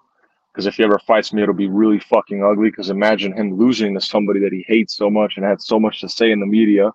So he's just he's hiding behind some like technicalities that are all bullshit because he's already taken me to court and his fucking dumbass attorney failed to file a motion in time. So he's already lost in court too. But he's going to sit there and keep saying that shit to the public and, keep trying to hide and do whatever the fuck he can and not fight me because him and his fat ass diabetic manager don't want any fucking piece of me. But I don't mean to curse so much, by the way. It's just it sucks. Perfect. It sucks when you're blessed to be able to work for a company where if you don't like your coworker, you don't like the person that you don't like, you get to fight them. Even better is the fact that you're in the same fucking promotion, the same fucking weight class. You're the champion, right? So like now, of course, Perry's obviously more popular than me. Nobody knows who the fuck I am, but I'm the champion, right? So now I'm at number 1. So for him to get the belt, I'm not talking about that fucking Chuck E. Cheese belt that he won from a fucking gumball machine that he brought with him to fucking London. I'm talking about the actual belt, the fucking gold, baby. Like, this is what tells you, like, this is what separates the men from the boys. He wants to fight for that shit. He's going to have to go through me, but he's never going to. He's sitting there, and he went up to Dave Mundell, and it's funny because they hate each other. This is what's priceless to me. They fought twice, and they don't like each other. I mean, Dave's a very respectful guy. I don't know if he possibly hates somebody, but from what I heard, they don't like each other. So he runs up and he's like, hey, beat his ass, just get in there and punch him in the face, which is awesome. That's such a good game plan because I promise nobody I fought before has ever tried to do that to me before. So you just gave Dave the recipe to beat no Frank here. So I just, it's annoying when the question keeps popping over and over and over and over about some illiterate shit stick that's never going to fucking hold my jockstrap because he's never going to achieve what the fuck I achieved when it comes to actual merit and athleticism and being a fucking fighter. People love to sit there and jump on the Perry bandwagon because, he started a couple street fights with some random ordinary civilians that were inside of a restaurant trying to get him out of there because he was fucking dressed in slides and swearing his mouth off, which I'm kind of doing right now. But he's sitting there fighting random people that have never fought in the street. But then he admits to me that he turned down Kevin Lee, which is the reason why he got kicked out of the UFC. I even have a text message from him telling me that he doesn't want any problems with me and bare knuckle. So, like, everybody's, like, sitting there saying, oh, Mike Perry will fight anybody anytime, anywhere. Yeah, okay, cool. So it's like, I know the truth, but I'm just keeping it to myself because, again, he ran his mouth at fucking Orlando. I was right there. He didn't do shit. He didn't say shit. He didn't have any fucking words for me. We were in his hometown. So what's the fucking point of even talking about this guy when he's just not going to fight me? When all of a sudden they do the shit that they did for me and Mundell, and they go, hey, boom, like, main event for, like, Knucklemania, Perry versus Ricky, or some shit along those lines. Good, then we'll come on here, we'll talk about it. But like I said, I just, it's annoying having my hands tied behind my back, knowing that he's just not gonna fight me. And unfortunately, like I said, I feel like that ship is sailed. But actually, unfortunately, no, because now he's a father, it would suck if he grows up breathing through a fucking straw and can't even spend time with his fucking kids because he took the wrong fight. So I'm actually kind of happy for him that he's smart enough to stay the fuck away from me when it comes to the squared circle. But whatever, I can't lie to you. Of course, I would love to get paid an abnormal amount of money to beat him senseless, but will it happen? Probably not. Jesus, man, you really love him. I think. I'm sorry. There is real. I'll tell you what. It's a match made in heaven here, ladies and gentlemen. All bullshit aside, and I've said this before too. Of course, like I could care less and less about his well-being. If you give me the choice right now, like, hey, would you wish the best for Perry, wish the worst for Perry? Fuck no, I wish the best for him. Also because there's other people around him that are probably good people. So I never try to let the shit fly. I have a personal problem with him that I would love to resolve at some point, but I wish him the fucking best. I don't care. And on top of that, do I respect him? Yeah, of course I respect him. He still fights. He still goes to war every time that he fights. Of course I do.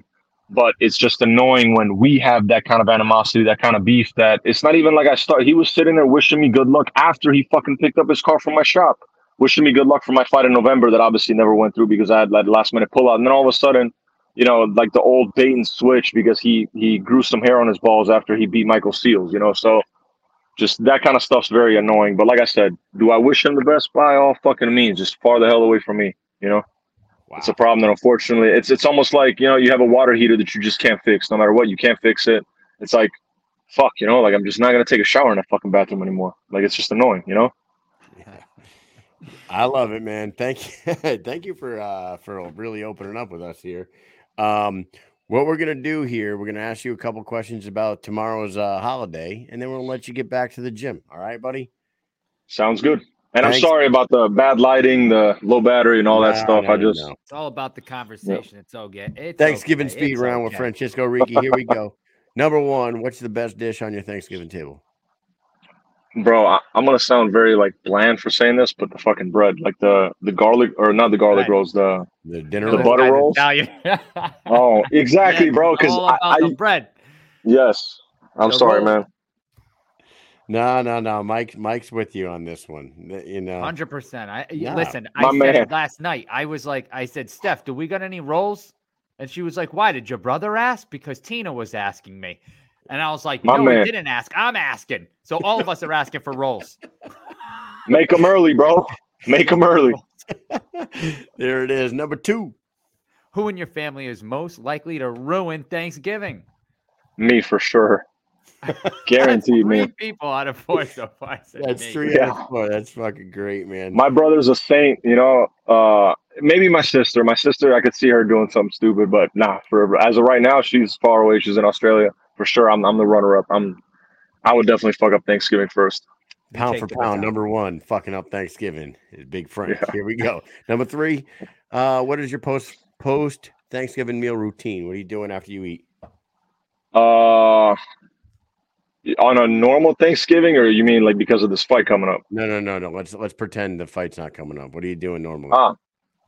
After Thanksgiving, just go out and drink. Now that I have all these fucking carbohydrates inside me, I guess I have a higher tolerance. But not really. I don't eat too much because we also eat pretty late.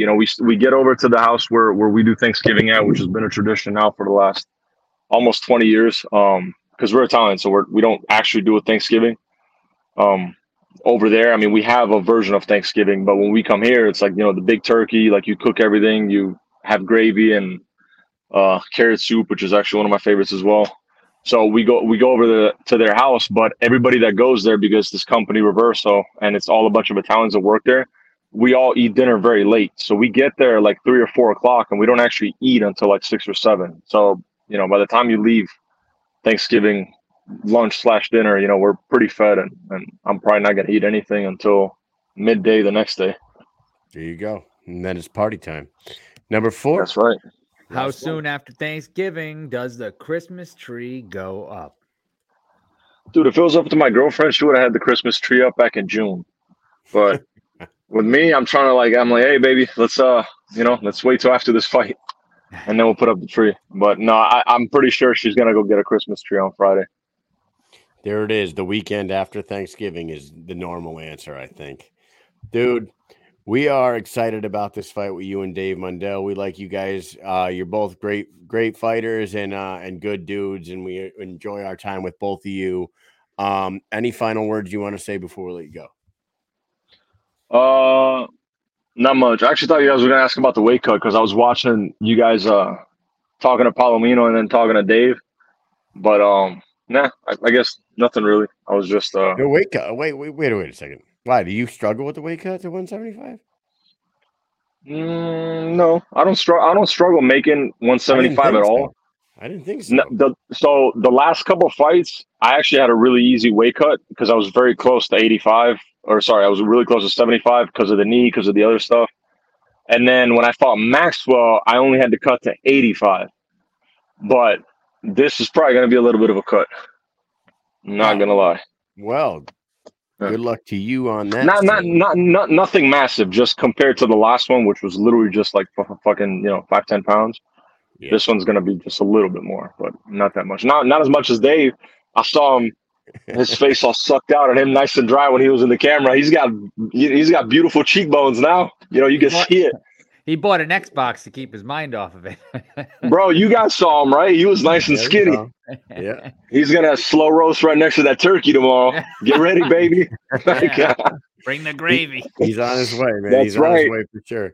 Well, man, best of luck to both of you guys to go put on a fight of the night performance, both of you. BKFC 34, December 3rd, Hollywood, Florida. Francisco Ricky versus Dave Mundell for the 175-pound title, defending his title. Thank you very much for your time, sir. Mike, got anything else for him? Thank you for coming on. Can't wait to see this fight. Wish we could be there. I might be there, but maybe not. I don't know. So if you're there, come to the after party, brother. Oh, yeah, absolutely. God willing, me and Dave, of course, are both safe after the fight. No crazy damage because, of course, you never know nowadays.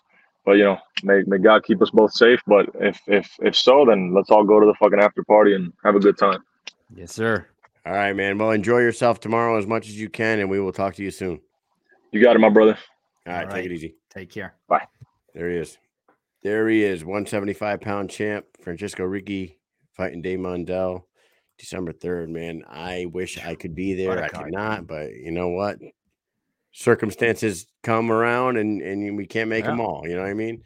Yeah. We have our last guest of the evening in the waiting room right now. He is going to be fighting Luis Baboon Palomino for the 155-pound title. This man is on a 3-fight win streak in the 155-pound division.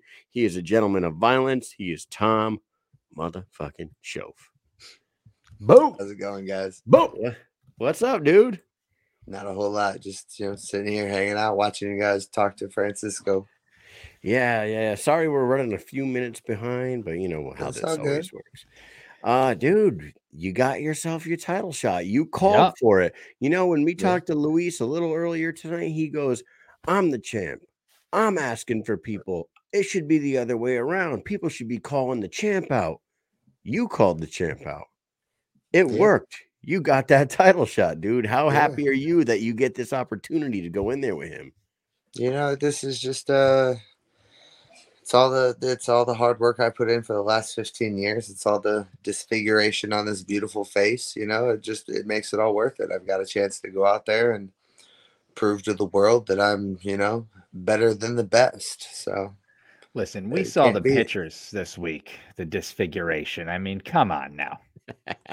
You're like the picture perfect bare knuckle fighter out there. You're the guy. You're the mustachio. You know what I'm saying? Yeah, you got that black and whites going. Yeah, I got the look. I got the style. I might as well just get the belt too. There you go, man. I tell you, I was telling somebody about this upcoming event, and I was like, this guy Tom Shoaff. I'm like, he's like exactly what you would think a bare knuckle fighter would look like. And they're like, "What do you mean?" I'm like, "Hold on, pull my phone out." I'm like, let me get my phone out. Pull up your Instagram. And they're like, "Holy shit. You're right. If you asked me to describe a bare knuckle fighter, that is what he would look like right there." Yep. It's funny. And I showed her the picture of you like in front of the John L. Sullivan statue. Poster boy. Mm-hmm. Oh, dude, awesome, man. You have put in the work. You've been a company guy. You've been in there. You fought. This will be your 8th fight, right? 8th fight. 8th fight for the company. You fought nothing but the best. You're on this 3-fight win streak now. All hard work pays off, ladies and gentlemen. And now you get to go in there against a pound for pound champ who is ultra confident, by the way. Oh, I'm sure he is. He was on the show a little earlier. We asked him what impressed him about you, and his answer was nothing. I mean, I don't think we ever really get a different answer most of the time. To be honest. His answer was nothing. I mean, Tom, not even your mustache. Like, he didn't say anything. He didn't say a goddamn thing. Now let me ask you. You're going in against the number 1 pound for pound guy, Luis Palomino. He's 7-0. Talk a little bit about your opponent and what it would mean to give him that first loss on his bare knuckle record. I mean, there's a reason Luis is, pound for pound number 1. He's got 7 wins. He's got 2 belts. I can't take any of that away from him. I could come up with any number of reasons why I think he shouldn't have won the fights that he won, but the more point is he won those fights. There's a reason he's considered the best in most people's eyes. I think that's great. I think that's fantastic. I think that he believes his own hype, and maybe he should, but I don't. I don't believe the hype. I don't believe that he is this gift to bare knuckle. I'm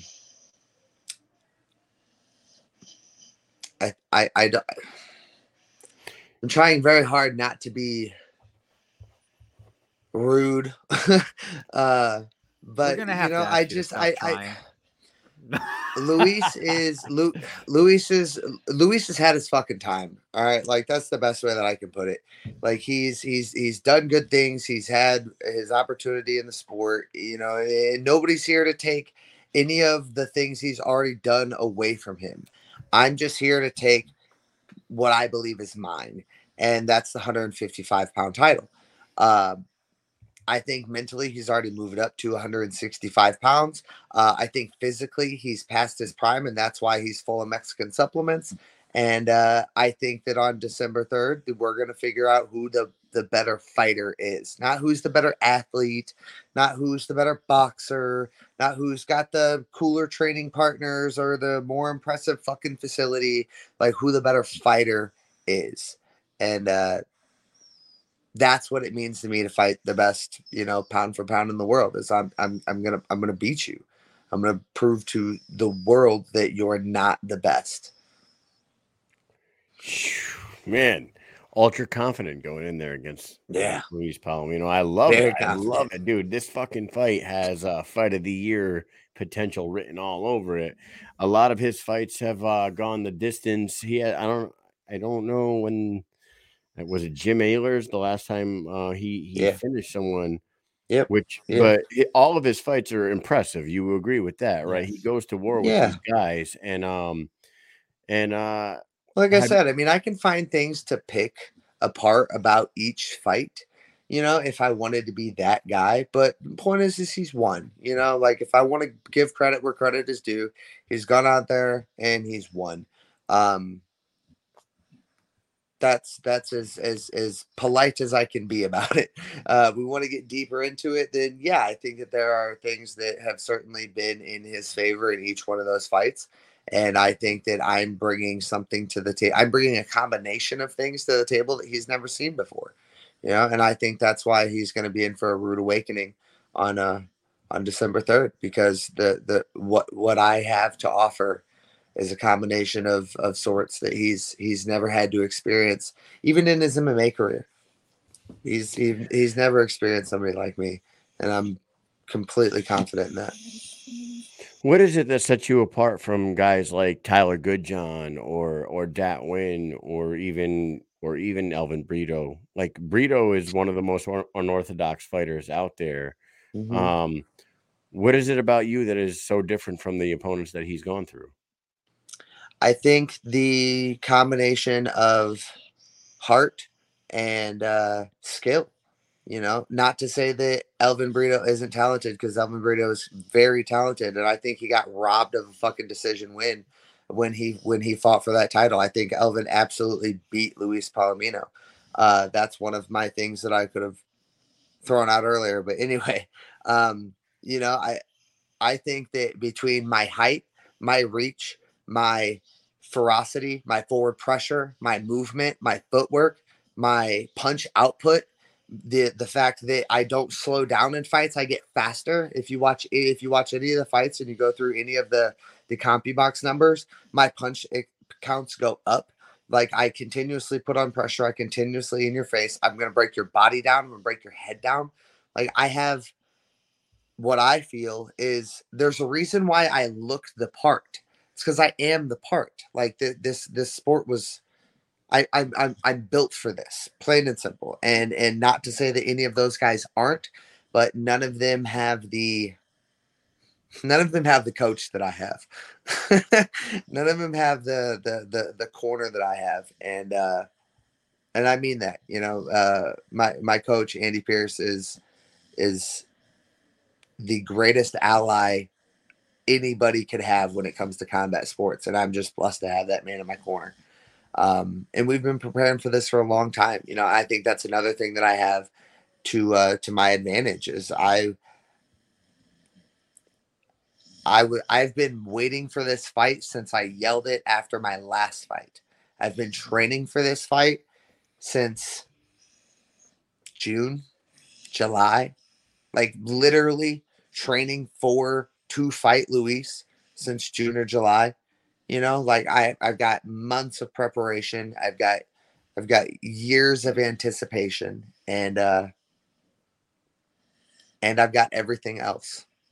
And here you are. And I know we said earlier, hey, you called them out and you got the fight, but it wasn't as easy as you just calling them out and getting the fight, right? Because there was a time where there was a lag, you know, you fought, and then there was a time of, all right, after your fight, sure, maybe medical suspension for a little while, cool. Then after that, training, and let's do some contract, you know, business behind the scenes. But then you were online and you were, you know, recording yourself, like waiting on you. Mm-hmm. And then you started coming out with more stuff. And I feel like it did take a little while. What was the holdup there? What do you know exactly what it was that was holding up the contract negotiations, or were there even any at all at that point? I know as much as they'll tell me, you know. And from what I could figure it out was, first it was a venue. So over a 2-week period, I got 5 different phone calls. But first it was venue, then it was opponent, then it was location, then it was another opponent, then it was maybe we won't do it for the belt, then it was completely off the table, then it was no, we're going to do this, we're going to get this figured out.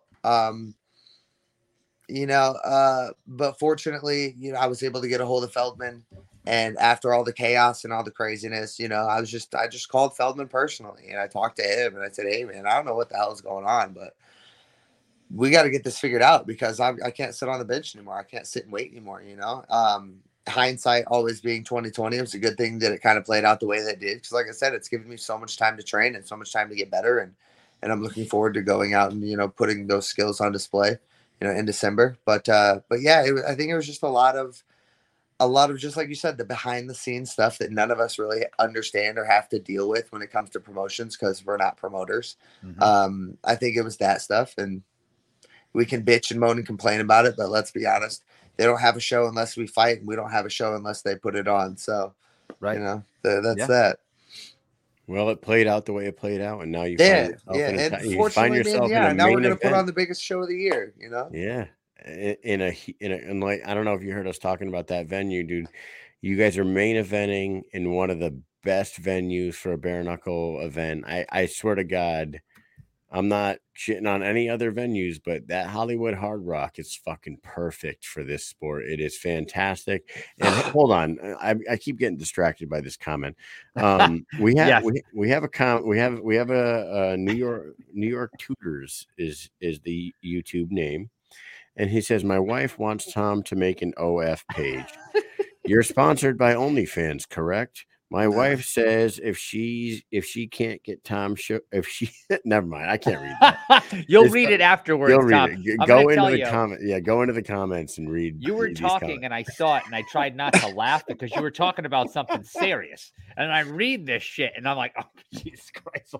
My wife wants you to make an OnlyFans page. Okay. Yeah. And then he basically offered the wife up. Man, I gotta tell you, man. Dive into the YouTube comments after the show. Gross. You're obviously loved, my friend. Well, I appreciate the love, but gross. Hey, you never know. This could be like Kathy Ireland or some shit. Kathy That's Ireland. not the point, bro. What is this? If your man's willing to offer you up on a YouTube page, chances are not likely. Right? Oh my god. Yeah, like Kathy Ireland. You like that? That was like that's a random pull right there. I don't even know who that is. Kathy Ireland was like a model, a Sports Illustrated swimsuit model in like 1993, dude. Okay, all right. Like the chick with the mole. You remember Madonna? her? Yeah, that was Cindy Crawford. Cindy Crawford. Yeah, that one. Yes, same era. Okay. Yeah. All right.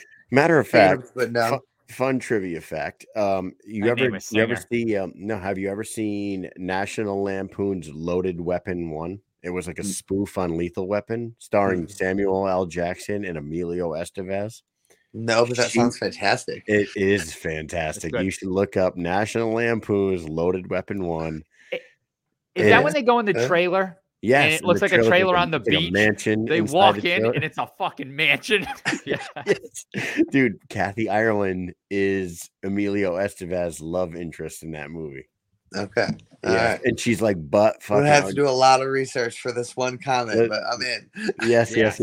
Listen, and she's super like not very good looking with her hair up. She's got like this fucking really face, like this face, and then she turns around, she puts her hair down, and then she goes like this, and she turns around, and it's Kathy Ireland. You're yes, that's right. That's right. It's too.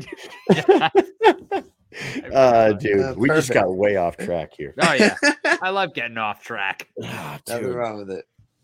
No, Tom, are you coming with an army down there in fucking in Hollywood, Florida? Are you gonna go? Are you gonna go down there with your team and your team only with one goal in mind?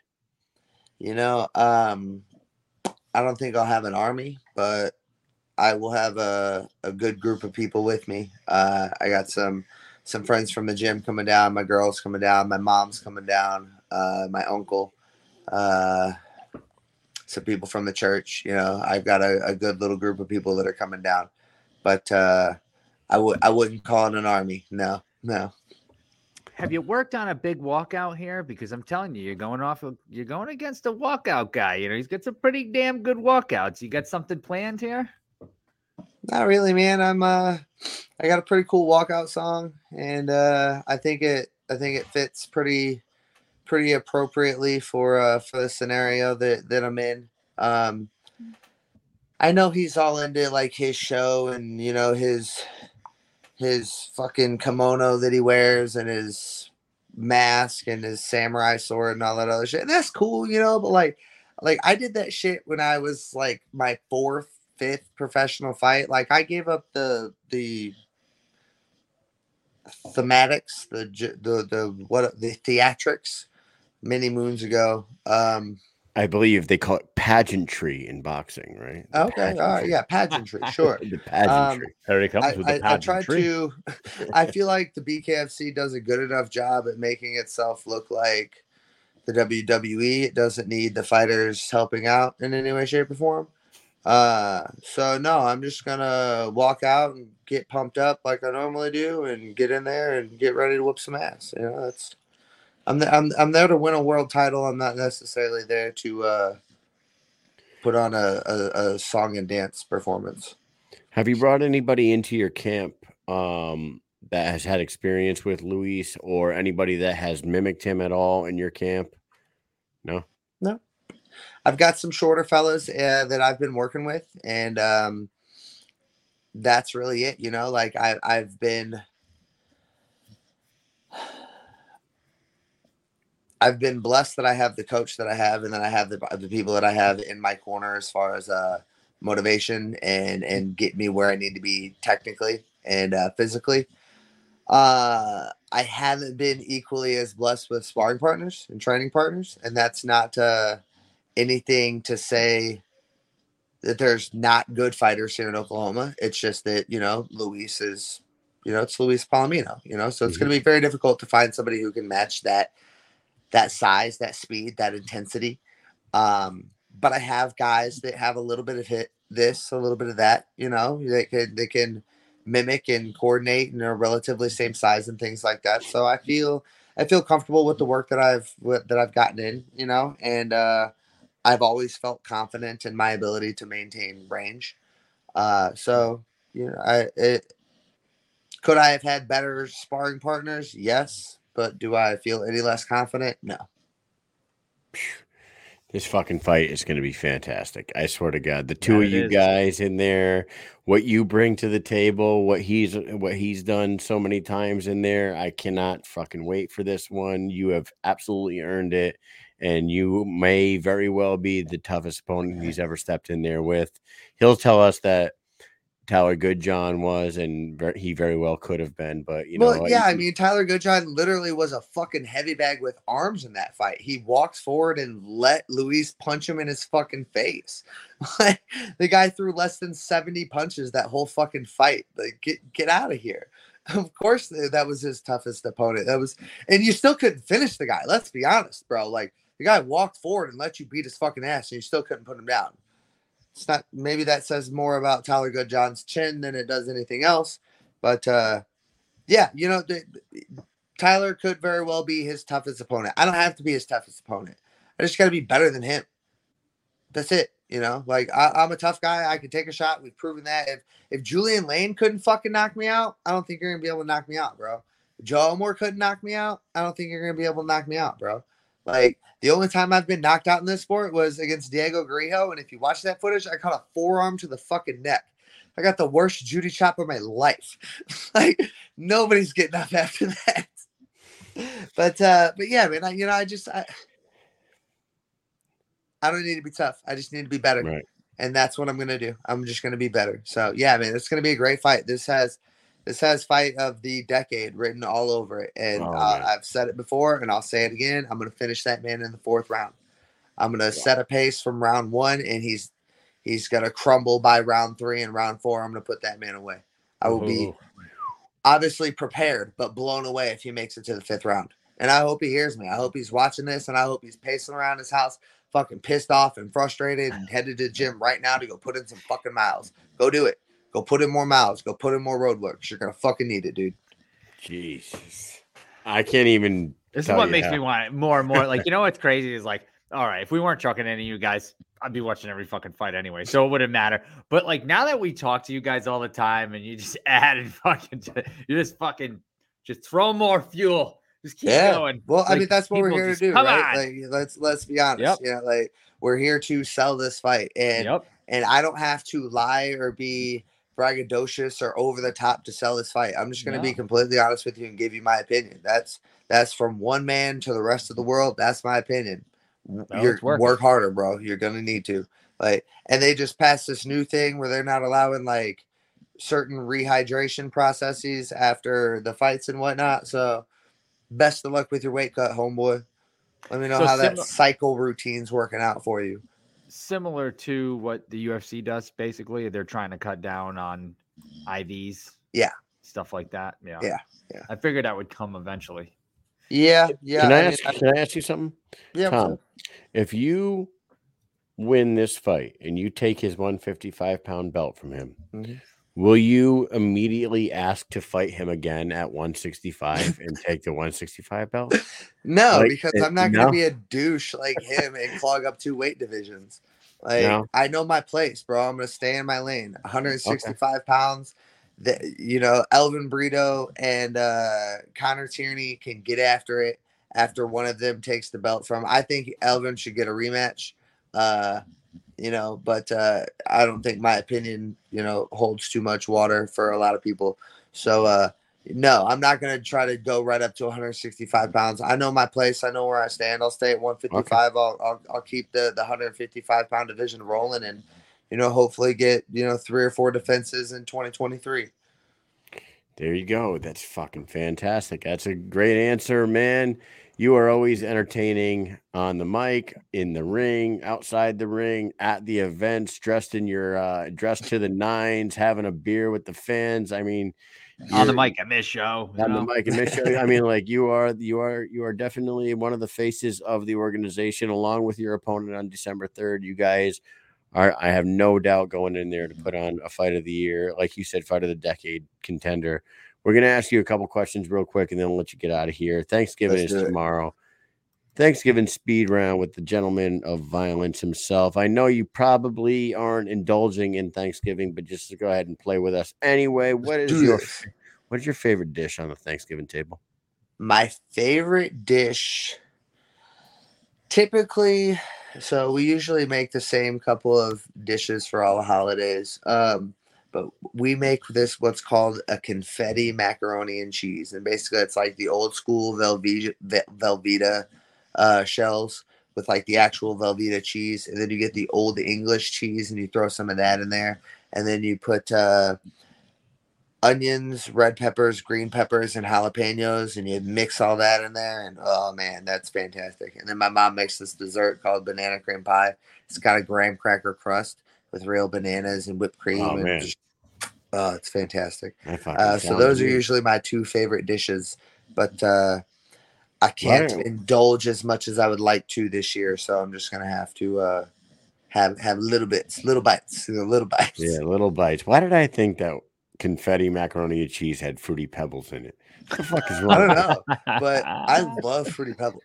I do too. If you don't like Fruity Pebbles, you can get the fuck out of here. I fucking love Fruity Pebbles. Be gone, sir. I'm so glad that now that I'm a grown up, that I don't have to eat Fruity Crisp anymore. My mom used to buy the bootleg brand, and I hated that shit. Those ones are good too, though. I mean, come on, they work. I mean, you could taste the generic, but that's fine. Like, it didn't matter. It was still sweet. That's all that mattered. Fruity Crisp. Oh my god, I love it. I'll never eat Fruity Crisp again if I have anything to do with it. Number two, who in your family is most likely to ruin Thanksgiving? Oh man, I'm gonna take the easy road out here and say it's kind of fucked up, but so my brother Joe died a couple of years ago, and but it was really Joe, man. Like Joe's just the one. It would have been Joe's the oldest. He was the one that was most set in his ways, and if he wanted to fucking get drunk and smoke weed at 10 o'clock in the morning while everybody was trying to cook, God damn it, he was going to. And he was going to help you cook, and you were going to like it. So I'll take the easy road and not get myself in trouble this holiday and just give Joe a shout out. Yeah, awesome. That is a fantastic answer, and shout out to your brother Joe. Number 3, what is your post-Thanksgiving meal routine? You got done eating the Thanksgiving meal. What are you doing with yourself? It's usually like movies and sleep, man. In the past, when I'd hang out with my dad, we'd watch football and shit like that. But I won't see him this year. I'll see him for Christmas, but I won't see him for Thanksgiving. So this year, probably just going to be movies and sleep. That's probably going to be what is most little Home Alone, little Wet Bandits, maybe. I don't know if I'll be alone, but something will be wet. Oh, Jesus Christ. All right. And last question for you, sir. Number 4. How soon after Thanksgiving does a Christmas tree go up? I don't know. That's not my responsibility. You're going to have to ask my old lady that one. She handles all that. She takes care of all the decorations. I say, good job, baby. That looks great, and then go from there. But I'll probably go with, I'd have to agree with Frank, when he said, if it was up to her, she would have had it up in June or whatever he said. You know, yeah. She wanted to put it up last week. And I told her, no, I said, it's not even like she wanted to put it up before Halloween. I said, no. I said, no. Like, you just got 2 more holidays. What are you doing? So, but again, to give you an exact date, I don't know. Not a clue. It's going to be tomorrow. The answer is tomorrow night. Yeah, right. Knowing my luck, I'm going to come home from the gym tomorrow morning, and she's like, guess what we're doing? Sweet. The music will be playing. You'll hear Mariah Carey as you're going in the door. Bro, you open it up, you're like, oh, okay, here we go. I would jam out to some Mariah Carey. There's no ifs, ands, or buts about that. Between that fantasy song and that All I Want for Christmas Is You, bro, me and Mariah, like this. Yeah, go back like babies and pacifiers. Damn right. Was that a shout out to Old Dirty Bastard from a Mariah Carey song? That's correct. Oh man, Mike, you're on it, dude. Holy like that? Shit. Man, Wu-Tang is for the family. It's for here. Wu-Tang is for everybody. Tom Shoaf, man, congratulations on getting your title shot. We cannot wait to see you fight on December 3rd against the #1 pound-for-pound guy in the world, Luis the Baboon Palomino. Hollywood, Florida, BKFC 34. Any final words for anybody that's watching? Thank you all for taking the time out of your day to listen to us ramble. And if you want to continue to support the Gentlemen of Violence and other bare knuckle fighters, buy the app and subscribe to the YouTube channels and observe all of our hard work and efforts, you know, throughout the next handful of years, because that's what's going to keep us employed. So thank you for doing that to this point. And if you want to continue to support us, continue doing that. And that's all I got, man. I'm just gonna, you let me keep going, I'm gonna ramble. Yeah, so. It's simple as that, man. You are a Gentleman of Violence. You are Tom Shoaf. You are the main event, December 3rd. Thank you very much for giving us a little bit of your time tonight, sir. Mike, you got anything else for Tom? Thank you so much for coming on. I cannot wait to see this title fight. I know that everyone is waiting with bated breath. You know, this is a fight that a lot of hardcore fans of BKFC have wanted to see for a while. They've wanted to see you in this position. Obviously, Palomino is who he is, and you've been fighting your way up the ranks to get here. So this is like a long time coming. So cannot wait for this. Well, thank you both very much for saying as much, and thank you guys for having me here. And I'm looking forward to seeing you guys. Well, hopefully I'll see you guys next week. But if not, well, then we'll have to come back. I'll have to come back on after the show and show you guys my new belt. All Absolutely. Right, thanks a lot. Have a good holiday tomorrow, and we'll talk to you soon. Happy Thanksgiving, guys. Happy Thanksgiving. Later. There it is. Tom Shoaf, the Gentleman of Violence himself. Dude, awesome guest tonight. All 5 guests fucking absolutely killed it. It's good. It's good. Dude, there's also, so that event is fantastic. There's also an event this weekend. We should probably talk about it real quick before we end the night. There absolutely is. There's the Newcastle. BKFC is in Newcastle. Yeah. This weekend, the main event is Mick Terrell and our boy Panda Banks. I say our boy because we've talked to him a couple times, and he's a funny bastard, and he's a fucking tough guy. We got to know him from his time in Fight Circus and Bare Knuckle Kingdom, but now he's fighting real BKFC. Not that the other shit wasn't real BKFC. And he said it too to us. He was like, "Oh, I'm gonna be fighting BKFC," and here he is. You know, it's like a full circle. How that it's so weird how that happens. We're like there in the beginning, he's fighting somewhere, and then boom, now he's fighting here.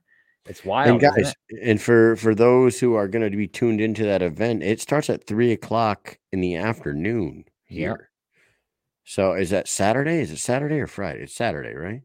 There it is. November 26th is a Saturday.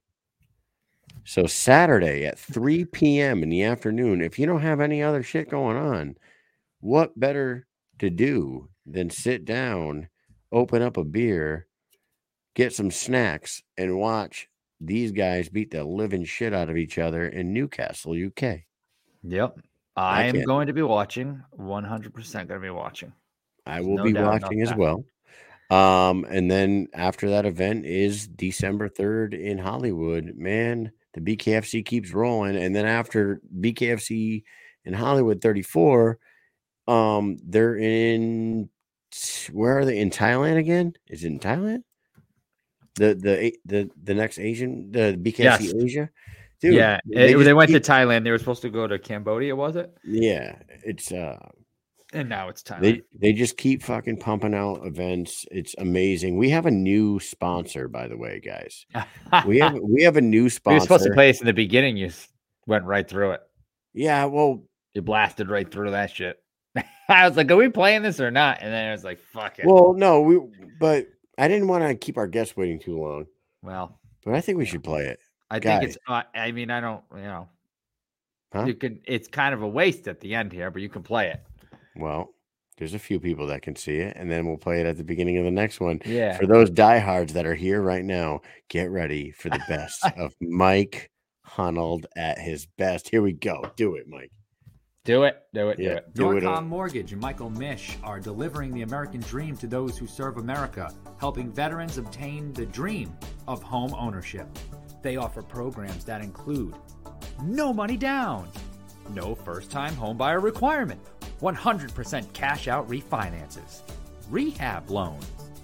They can help you purchase a home, purchase a condo, refinance an existing mortgage, create a dream home with rehab loan. To learn more, visit www.michaelmish.norcommortgage.com or call 860-884-2103.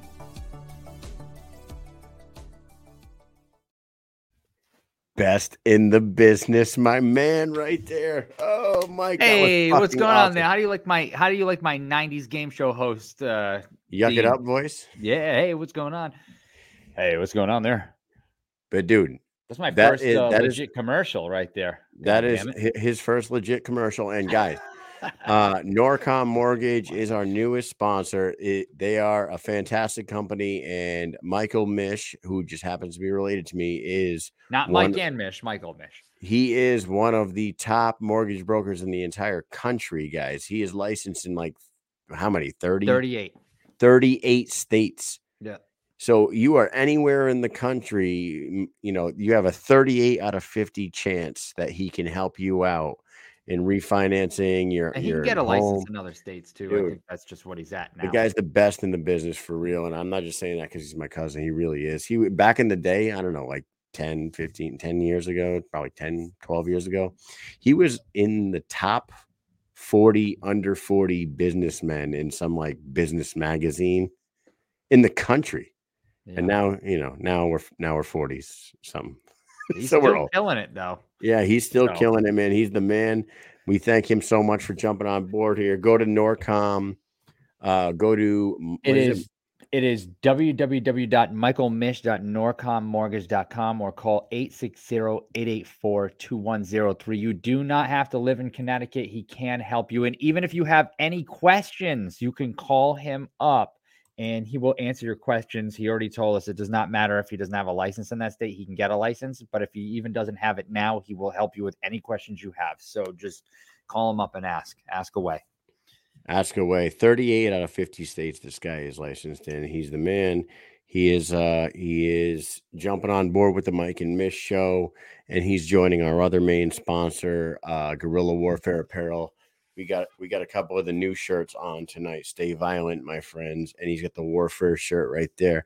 Like we said, they have a big Black Friday sale going on all week. The Black Friday is Friday after Thanksgiving, but it's all week long. It's 20% off everything.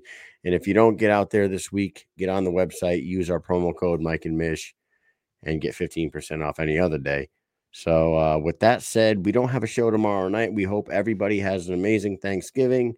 Watch out for the libations and the family members, because every once in a while you get a little food in you, get too many drinks in you, and there might be there's a high probability of violence at fucking or warfare in your home. So, yeah. So Keep it civilized. Don't talk no politics at the dinner table. Eat the turkey. Enjoy yourselves. Watch some football, and we will catch up with you next week. Mike, do you have anything else for the peeps? Yeah, I am thankful for all of you that are here watching and who have been watching, and I love this show, and I'm thankful for Kyle, and I'm thankful for the BKFC for helping us out and my family and all that good shit. So thank you all.